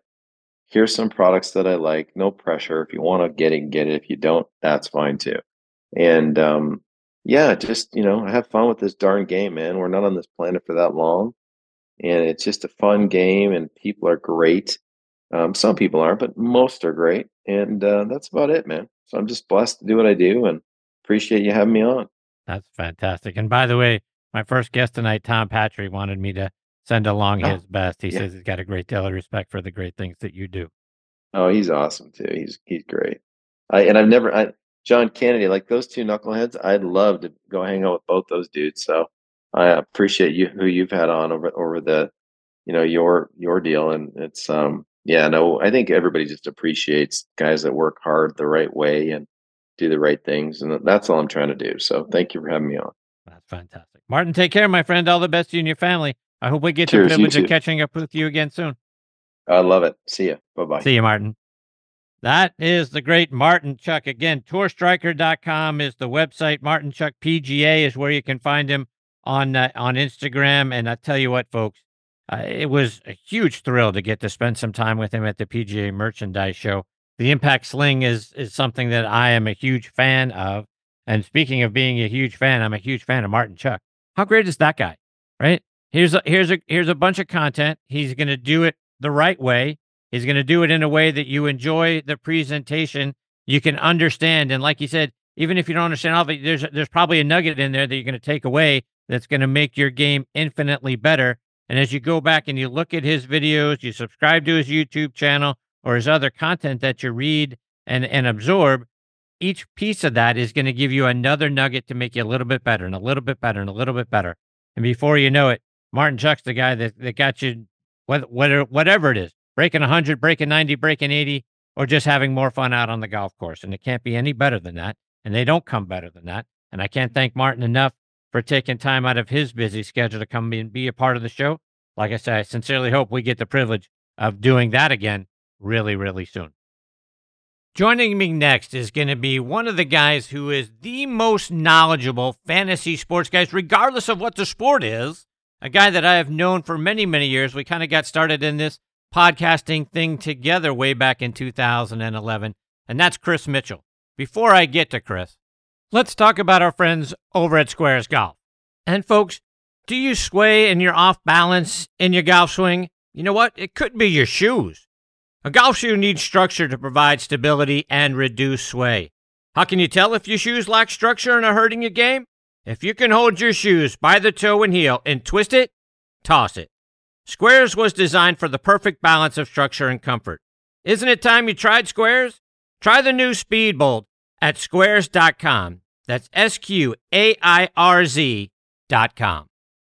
Looking for the ultimate Myrtle Beach golf experience? Well, it's only a click away. Check out the two-play special at two of America's most awarded public golf courses, Caledonia Golf and Fish Club and True Blue Golf Club. They are low country masterpieces featuring two iconic Mike Strantz designs. Play these two incredible courses for one great price. Visit CaledoniaGolfandFishClub.com to learn more about the two-play special and book your tee time today. Again, that's CaledoniaGolfandFishClub.com.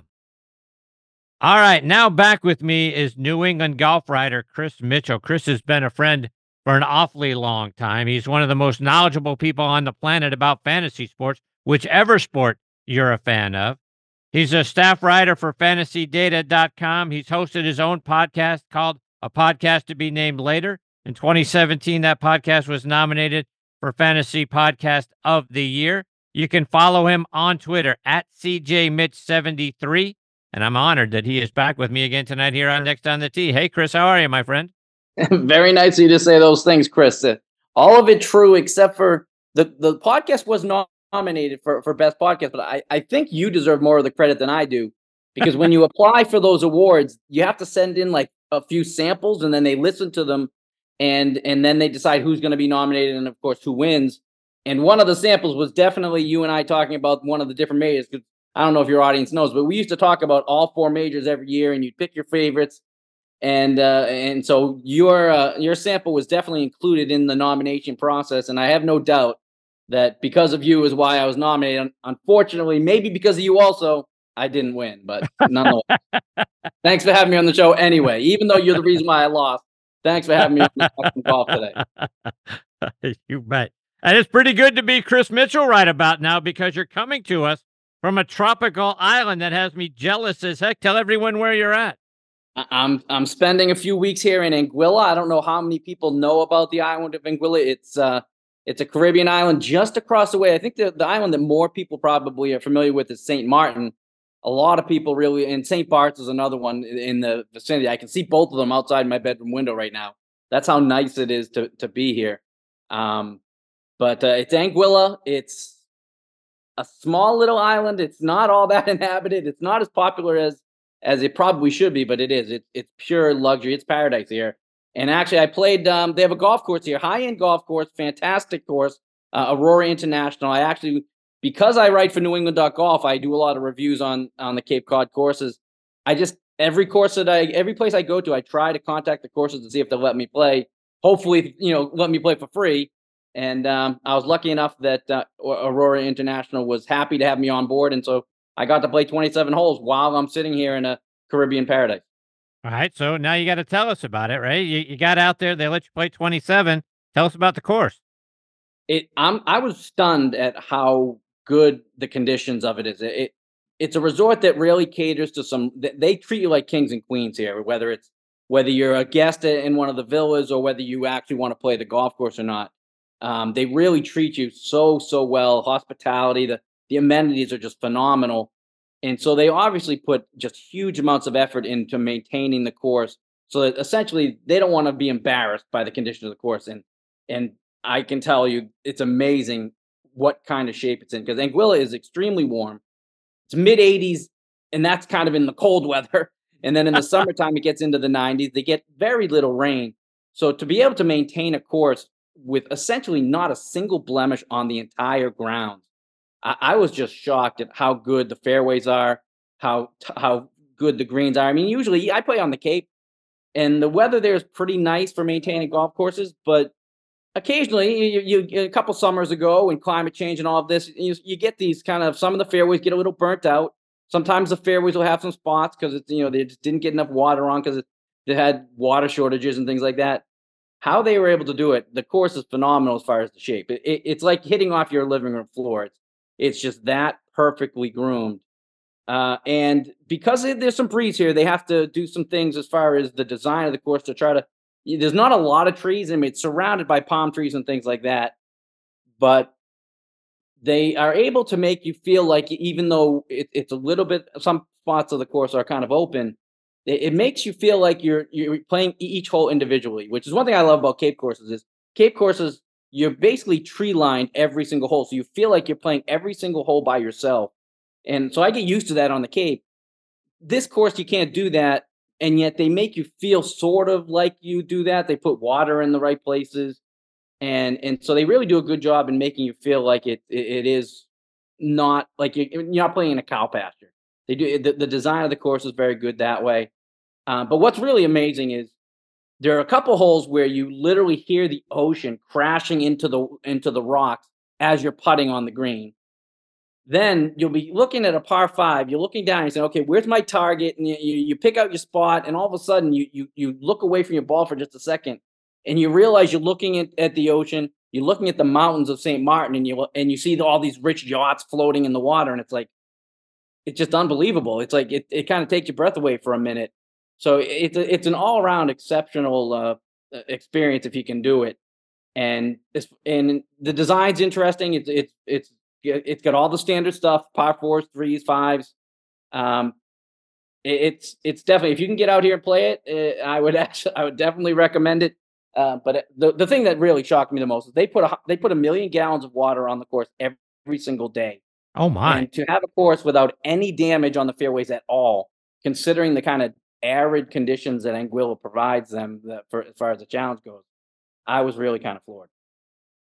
So it's island golf, and when I think island golf, I think windy conditions.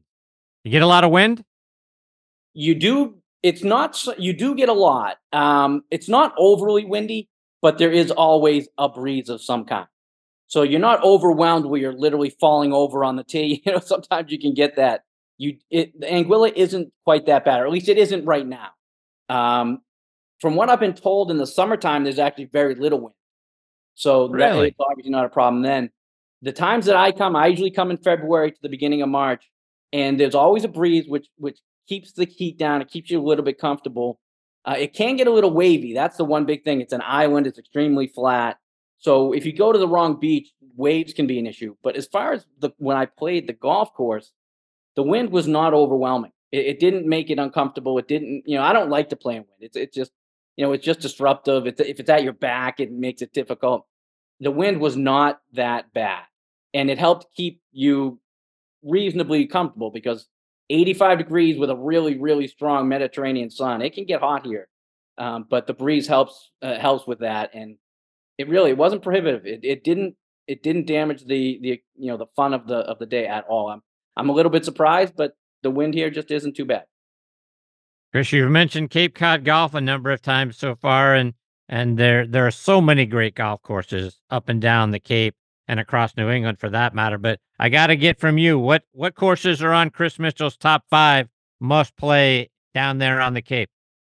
Wow, you put me on the spot there. I'm not someone who loves to pick top things. I'm not good at that. It really depends because, like you said, when you asked me to come on the show, I did a little bit of research. I really tried to put together like how many courses are actually on the Cape. It's amazing how many there is. The Cape is not that big. I mean, it's I don't know, 50 or 60, maybe 80 miles long total. But there are a lot of courses on the Cape. I was like, okay, this course has 36 holes. This one has 27 with a links. This one's a par three, but it's on the water. I mean, the Cape has so many different types of courses. And because of the uniqueness of the Cape, you can play there all year round. A lot of the courses down the Cape are open 12 months a year. Is that right? Yeah, a fair amount of them are. I'm a member at Old Barnstable Fairgrounds, and I also work there as a starter occasionally. And they're run by the county of, I guess it's Barnstable. They're in Marston Mills, but I believe it's the county of Barnstable. And if you're a member there, you're a member at both Old Barnstable Fairgrounds as well as Hyannis Country Club. And at least one of those courses is open 12 months a year. So they decide which one it's going to be each year, but they're open all the time. And I don't know how many of the courses on all of the Cape are open all year round, but I know at least some of them. And I think when they're run by the municipalities, I think they feel like it's a responsibility to their residents to stay open. So I think some of the other courses are open as well. I called a friend of mine at the course just to kind of check in with him before I came down here to Anguilla. It was February 6th. And I jokingly asked him, I said, is the tee sheet full? Completely joking. I mean, it was like 43 degrees, which is relatively temperate in the winter. But I was completely joking. And he was, in all seriousness, oh, yeah, we're booked. No tee times available. They had Wow. 81 players on February 6th. 81 players were playing golf on Cape Cod on February 6th. Yeah, I never would have guessed that to be the case. I wouldn't guess it'd be open all year round. You would just think from a cold perspective that, you get frost delays and all of that sort of thing, and it would be hard on the grass and on the course and everything else to try to just keep it alive. Well, I never would have guessed you could play 12 months down on the Cape. See, that's what's so unique about it, because again, the Cape is an island. It's surrounded by water on all sides. You can't get onto Cape Cod without going over a bridge. So I don't know if people consider the Cape Cod an island, but technically it's surrounded by water. And because of that, it's just a little bit of a different weather pattern there than even as close as Plymouth, which is just over the bridge, and like a Boston, which is about 60 to 70 miles north. And so, yes, when the course that gets played during the winter, whether it's Old Barnstable or Hyannis, it does get beat up a little bit from the playing. It's not as much the weather conditions as it's the weather conditions and the fact that people are playing the course. So I do notice that when both courses finally open up in April or May or June, whenever the full golf season kind of starts on the Cape, I notice a difference in the conditions based on which course is open all winter and which one has been closed. So you can tell a difference. There is an impact there. But the Cape is somewhere between 5 and sometimes as much as 15 degrees difference in temperature than Plymouth, which again, as I said, it's just over the bridge, or Boston, which is about a little over an hour north. So in the wintertime, you'll get 42, 43, but it might feel like 50 depending on the moisture in the air and things like that. So 42 feels like it's too cold, and that's not a temperature I really love to play in. I like golf, but I'm not a lunatic. But 42 on the Cape can feel like 52. And all of a sudden, as long as it's sunny and it's not too windy, 52 and sunny without any wind is a playable temperature, even for me. And then you get the flip side in the summertime, whereas in Boston, it can be 93, 94 and roasting. On the Cape, there's a little bit of a breeze. You get more like 84, 85, and it doesn't feel anywhere near as hot. So because of the ocean and the way that it can impact not only how the temperatures either rise or fall, but just the way they feel. You can play golf on the Cape absolutely all year round, and you don't have to be a diehard. You just have to. I mean, again, it's going to be 55 in Boston. I think tomorrow. The Cape Cod will probably, I think, be 48, 49. I'm pretty positive that Saturday's tee times will be full. Yeah, no doubt. All right, so I'm going to let you off the hook for the top 5 list, but tell us about you mentioned you're a member at Old Barnstable, and you might get some reciprocation over at Hyannis Country Club. Tell us about those 2 courses. All right, real quickly, let me give you a few of the courses that are really good on the Cape, just so I don't leave anybody hanging here. You did ask me a 5. I played a lot of courses last year. I'm going to actually be writing up a bunch of reviews over at newengland.golf. So I will be having the reviews for a bunch of Cape courses coming out in the next 2 or 3 months as we get into the golfing season. So let me give me a few. One is Cranberry Valley. This is a course that it's really been a hot course. Everyone talks about it. It's going on 5, 6, 7 years now. Where if you ask anyone, where do you want to play? Where do you think we should play? Cranberry Valley is a hot course where everyone just seems to really be excited about playing there. And then after they play, they talk very highly of it. They had a little bit of wind issues a few years ago. They had some trees fall, so they actually lost about a half a golf season to some strange weather condition that knocked a whole bunch of trees down into their fairways. But otherwise, Cranberry Valley is a course that everyone's excited about. You can walk it. It's well designed. It's in good shape. Cranberry Valley is, again, a very hot course you want to look at. One course that's really fantastic is it used to be called Ballymead. It's in Falmouth. It's now called the Cape Club. Ballymead went through a few really odd kind of conditions too. They had some bugs that ate the greens, and so they really just had some really strange, act of God kind of damage to the course. So Ballymead ended up actually going into bankruptcy and going under. They got bought up. Now they go by a new name called the Cape Club. And they came in, they renovated it. All those issues with the greens and things like that it seemed to have been completely eradicated. And they've really fixed it up fantastically well. So it was a pretty nice course anyway. The restaurants and I liked the design of the course even before they had their troubles. But then the Cape Club group came in. They really put a lot of money into the amenities, the restaurant, the practice facility. They've got tennis courts and things there as well. So now not only is the design of the course pretty interesting, but they really treat you special. It almost feels like a private club feel when you go in there. It's not just you check in, they say hello, yeah, the push carts are over to the right. They really the amenities are really phenomenal. It really feels like a high-end, really top-notch kind of place. So if you want to give it a try, again, it used to be Ballymead. A lot of people may know of it as Ballymead, but over the last, I think it was 3 years ago, it got taken over, and it's now called the Cape Club. That's a really good one. There's a couple of public courses and a lot of the Cape courses on the Cape you can walk. So they're relatively flat and they're all walkable. Dennis Highlands and Dennis Pines are 2 courses, a lot like Old Barnstable Fairgrounds and Hyannis. They're run by the same community there. So both courses are run by the same municipality. I would be surprised if at least one of them isn't open during the winter. Like I said, I think these local municipal courses are open. They're interesting. A lot of people like them. The greens really roll true. They keep the fairways in nice shape. And like I said, I like to walk. So if there's a course that's walkable, that I actually prefer to that. Another course I looked at, Pine Hills. I think a lot of people who know anything about Cape Cod golf. Technically, Pine Hills is off Cape, but you can't walk it. And so it's a fantastic course, high end, expensive, but you can't walk it. So when you get courses like Dennis Pines and Dennis Highlands, you can walk those courses. And the courses I was talking about before is Captains. Captains is a 36-hole facility. Very interesting layout. It's a little more straightforward, nothing too crazy, but the fairways are nice and plush. They really keep it in fantastic shape. They have some very interesting holes. There's like a 187-yard par 3. There's a little bit uphill. You hit over to a kind of a guck area. Then there's some downhill par 4s where if you're really a pretty decent driver of the golf ball, you can actually drive the green.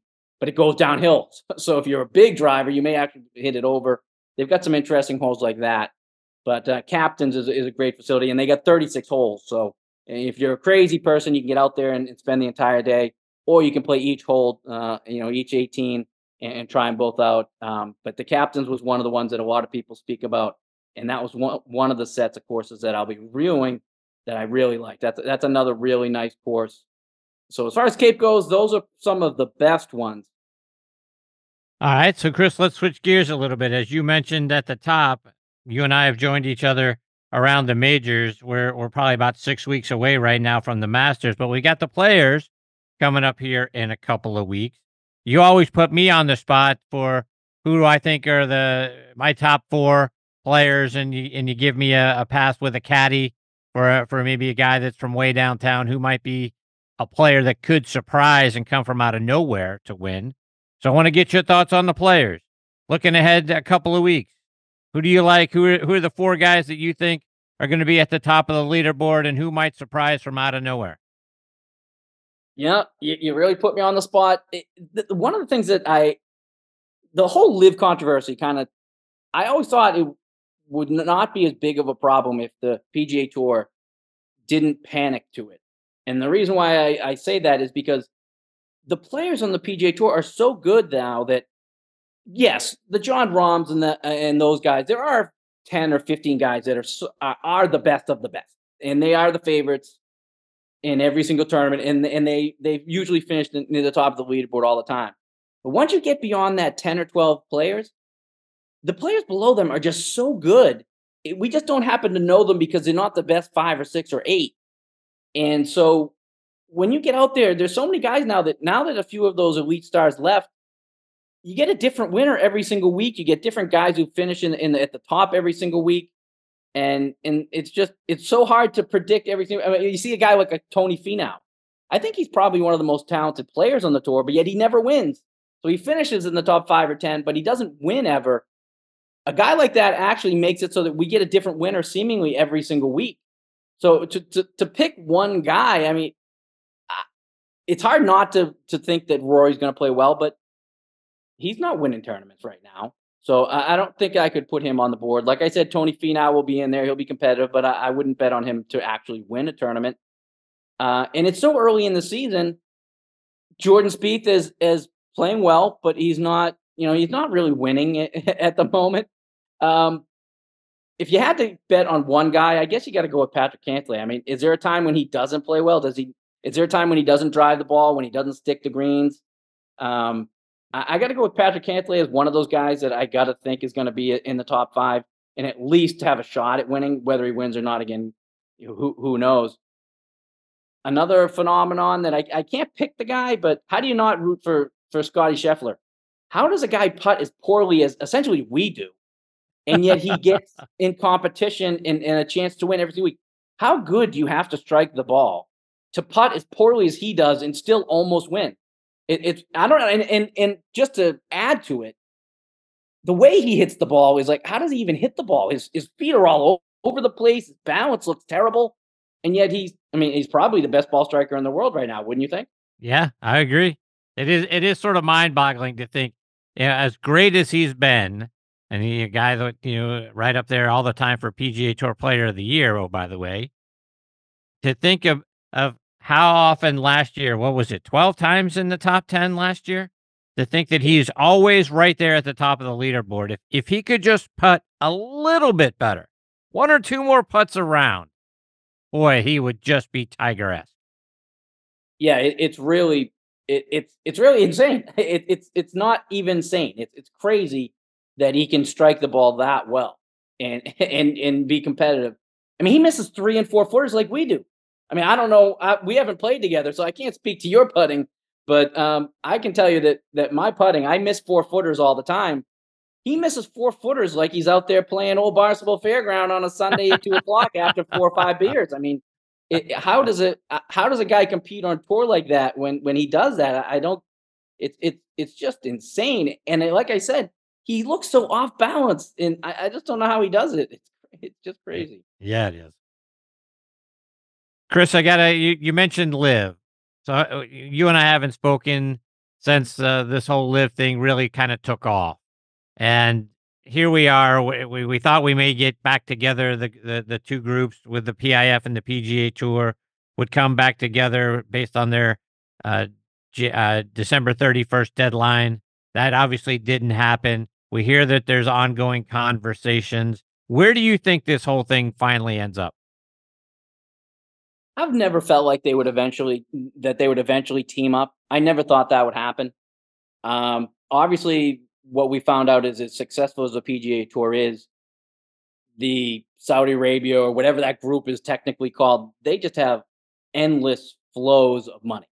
I mean, they can throw out $250 million to John Rahm or Phil Mickelson like it's absolutely nothing. If you hear about, these Arab princes, they go and they spend 25, 30 grand a night on hotels and don't even know that it exists, essentially. They're like, we didn't even, the money is just absurd. So I think really what happened all along was the PGA saw an endless flow of money being thrown at them for the next 5 or 10 years, and they could just keep plucking all the best players if they wanted to, and maybe pluck sponsors and eventually maybe eat away at that just by buying their product. So I never felt like there was ever going to be a uniting of the two things. And it feels kind of me like that's what they did. They made an agreement to try to negotiate, but I never felt like the PGA was ever going to find an agreement. And so I think it was all just a delay tactic to where eventually they will not get together. They will not combine. And I don't know if Live survives or not. I mean, like I said, the money that they throw at that can literally be endless and go on forever. So if they want to try to, as they call it, sport wash the even more with the with golf being just another one of the sports that they're trying to make their image a little bit cleaner with. If they want to just continue that over and over and over and just like a sunk cost, then they can do that. And I'd be curious to see if after 5 or 6 or 8 years, if they do that, because I find that I don't watch the Live product. I've checked it out a couple times. I've come across the channel. I can't watch golf with music blaring in the background and the just comical, amateurish way that the package is presented from what I've seen. I just can't find it watchable. Maybe that's appealing to the younger crowd who like more energy and more excitement, and maybe they can find a niche group there. But I don't think they're putting together a very good product, and I don't think it appeals to the people who really thrive the popularity of golf. And it just seems so foreign to the way golf is. I don't think anyone will ever really embrace Live.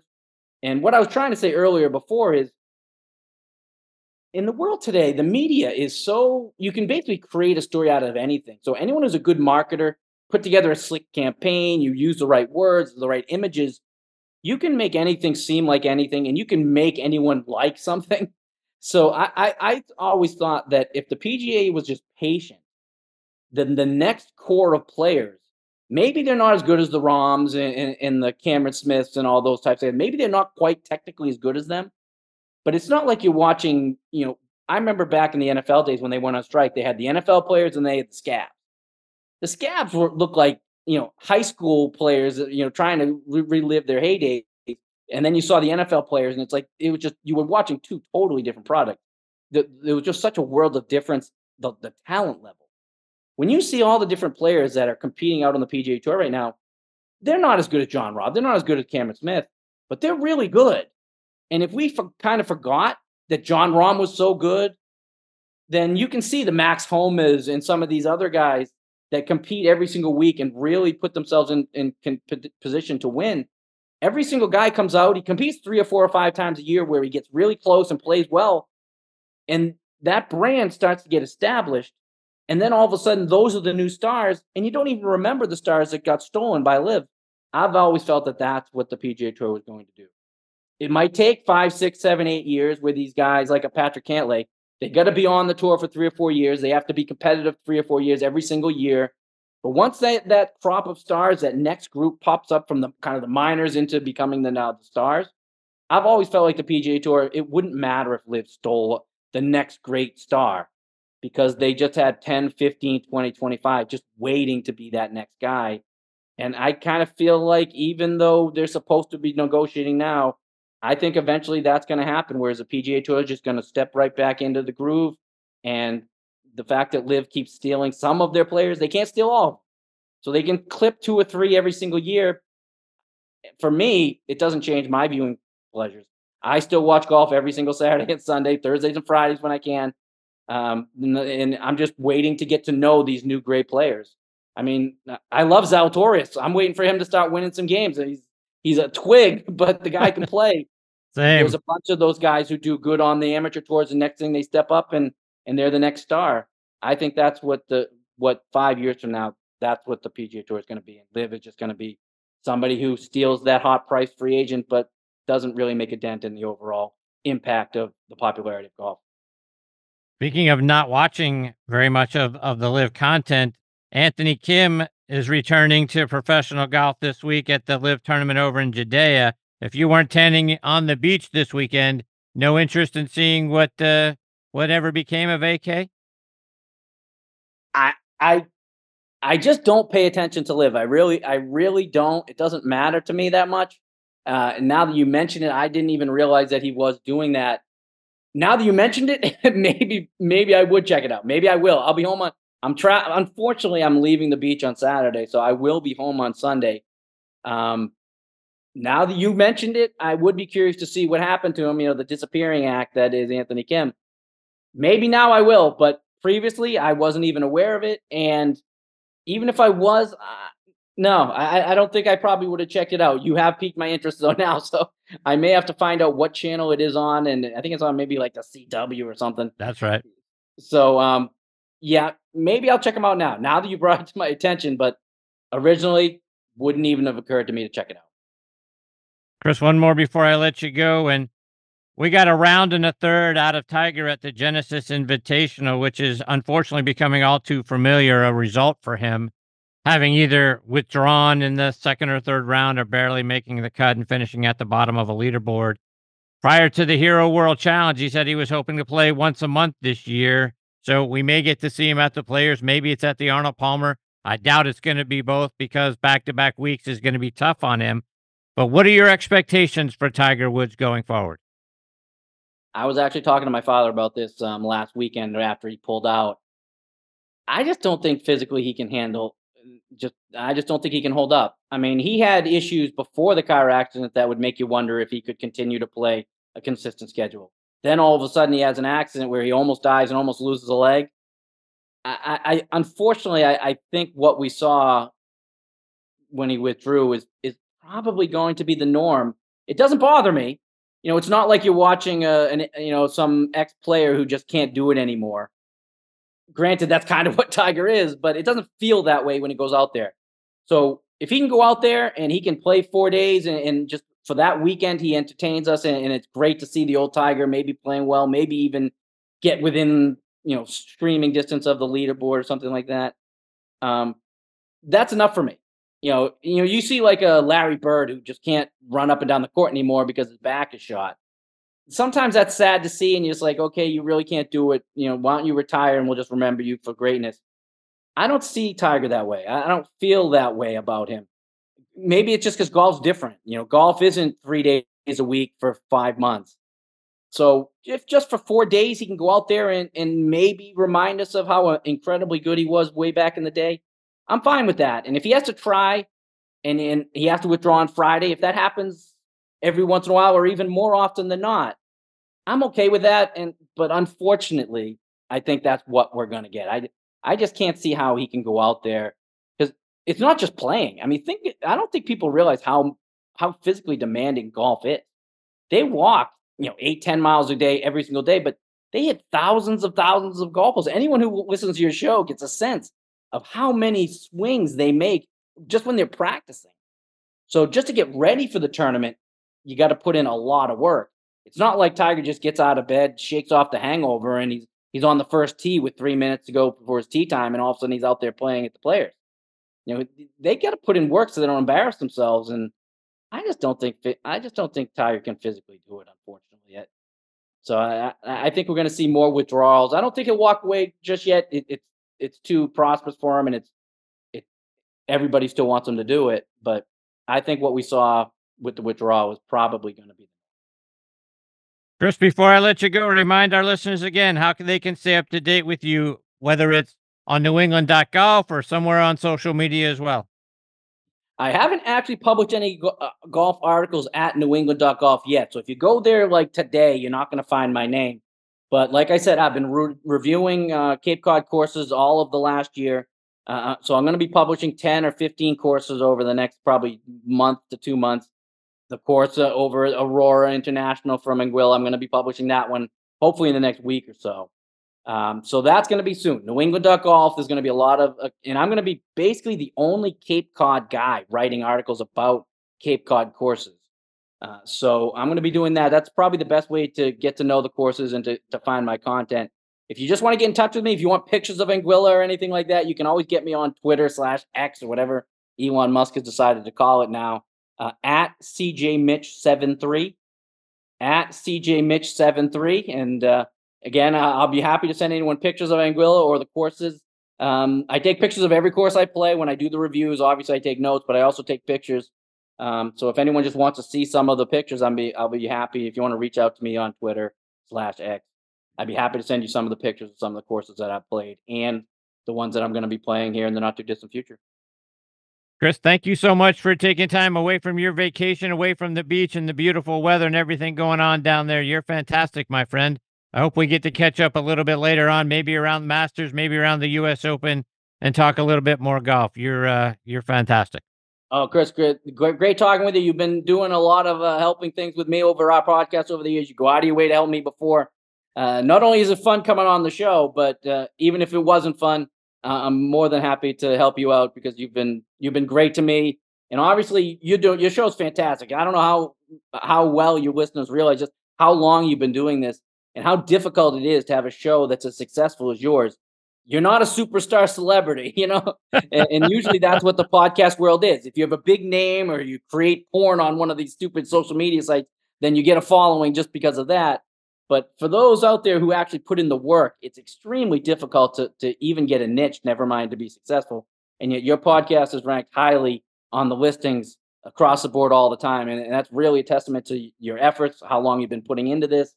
And so I'm more than happy to come on here. And if there's anything I can do, I'm happy to do it because you were going on my podcast long. No one was listening to mine, but you were going on my podcast and talking golf and picking your favorite now live golfer as your caddy every single year.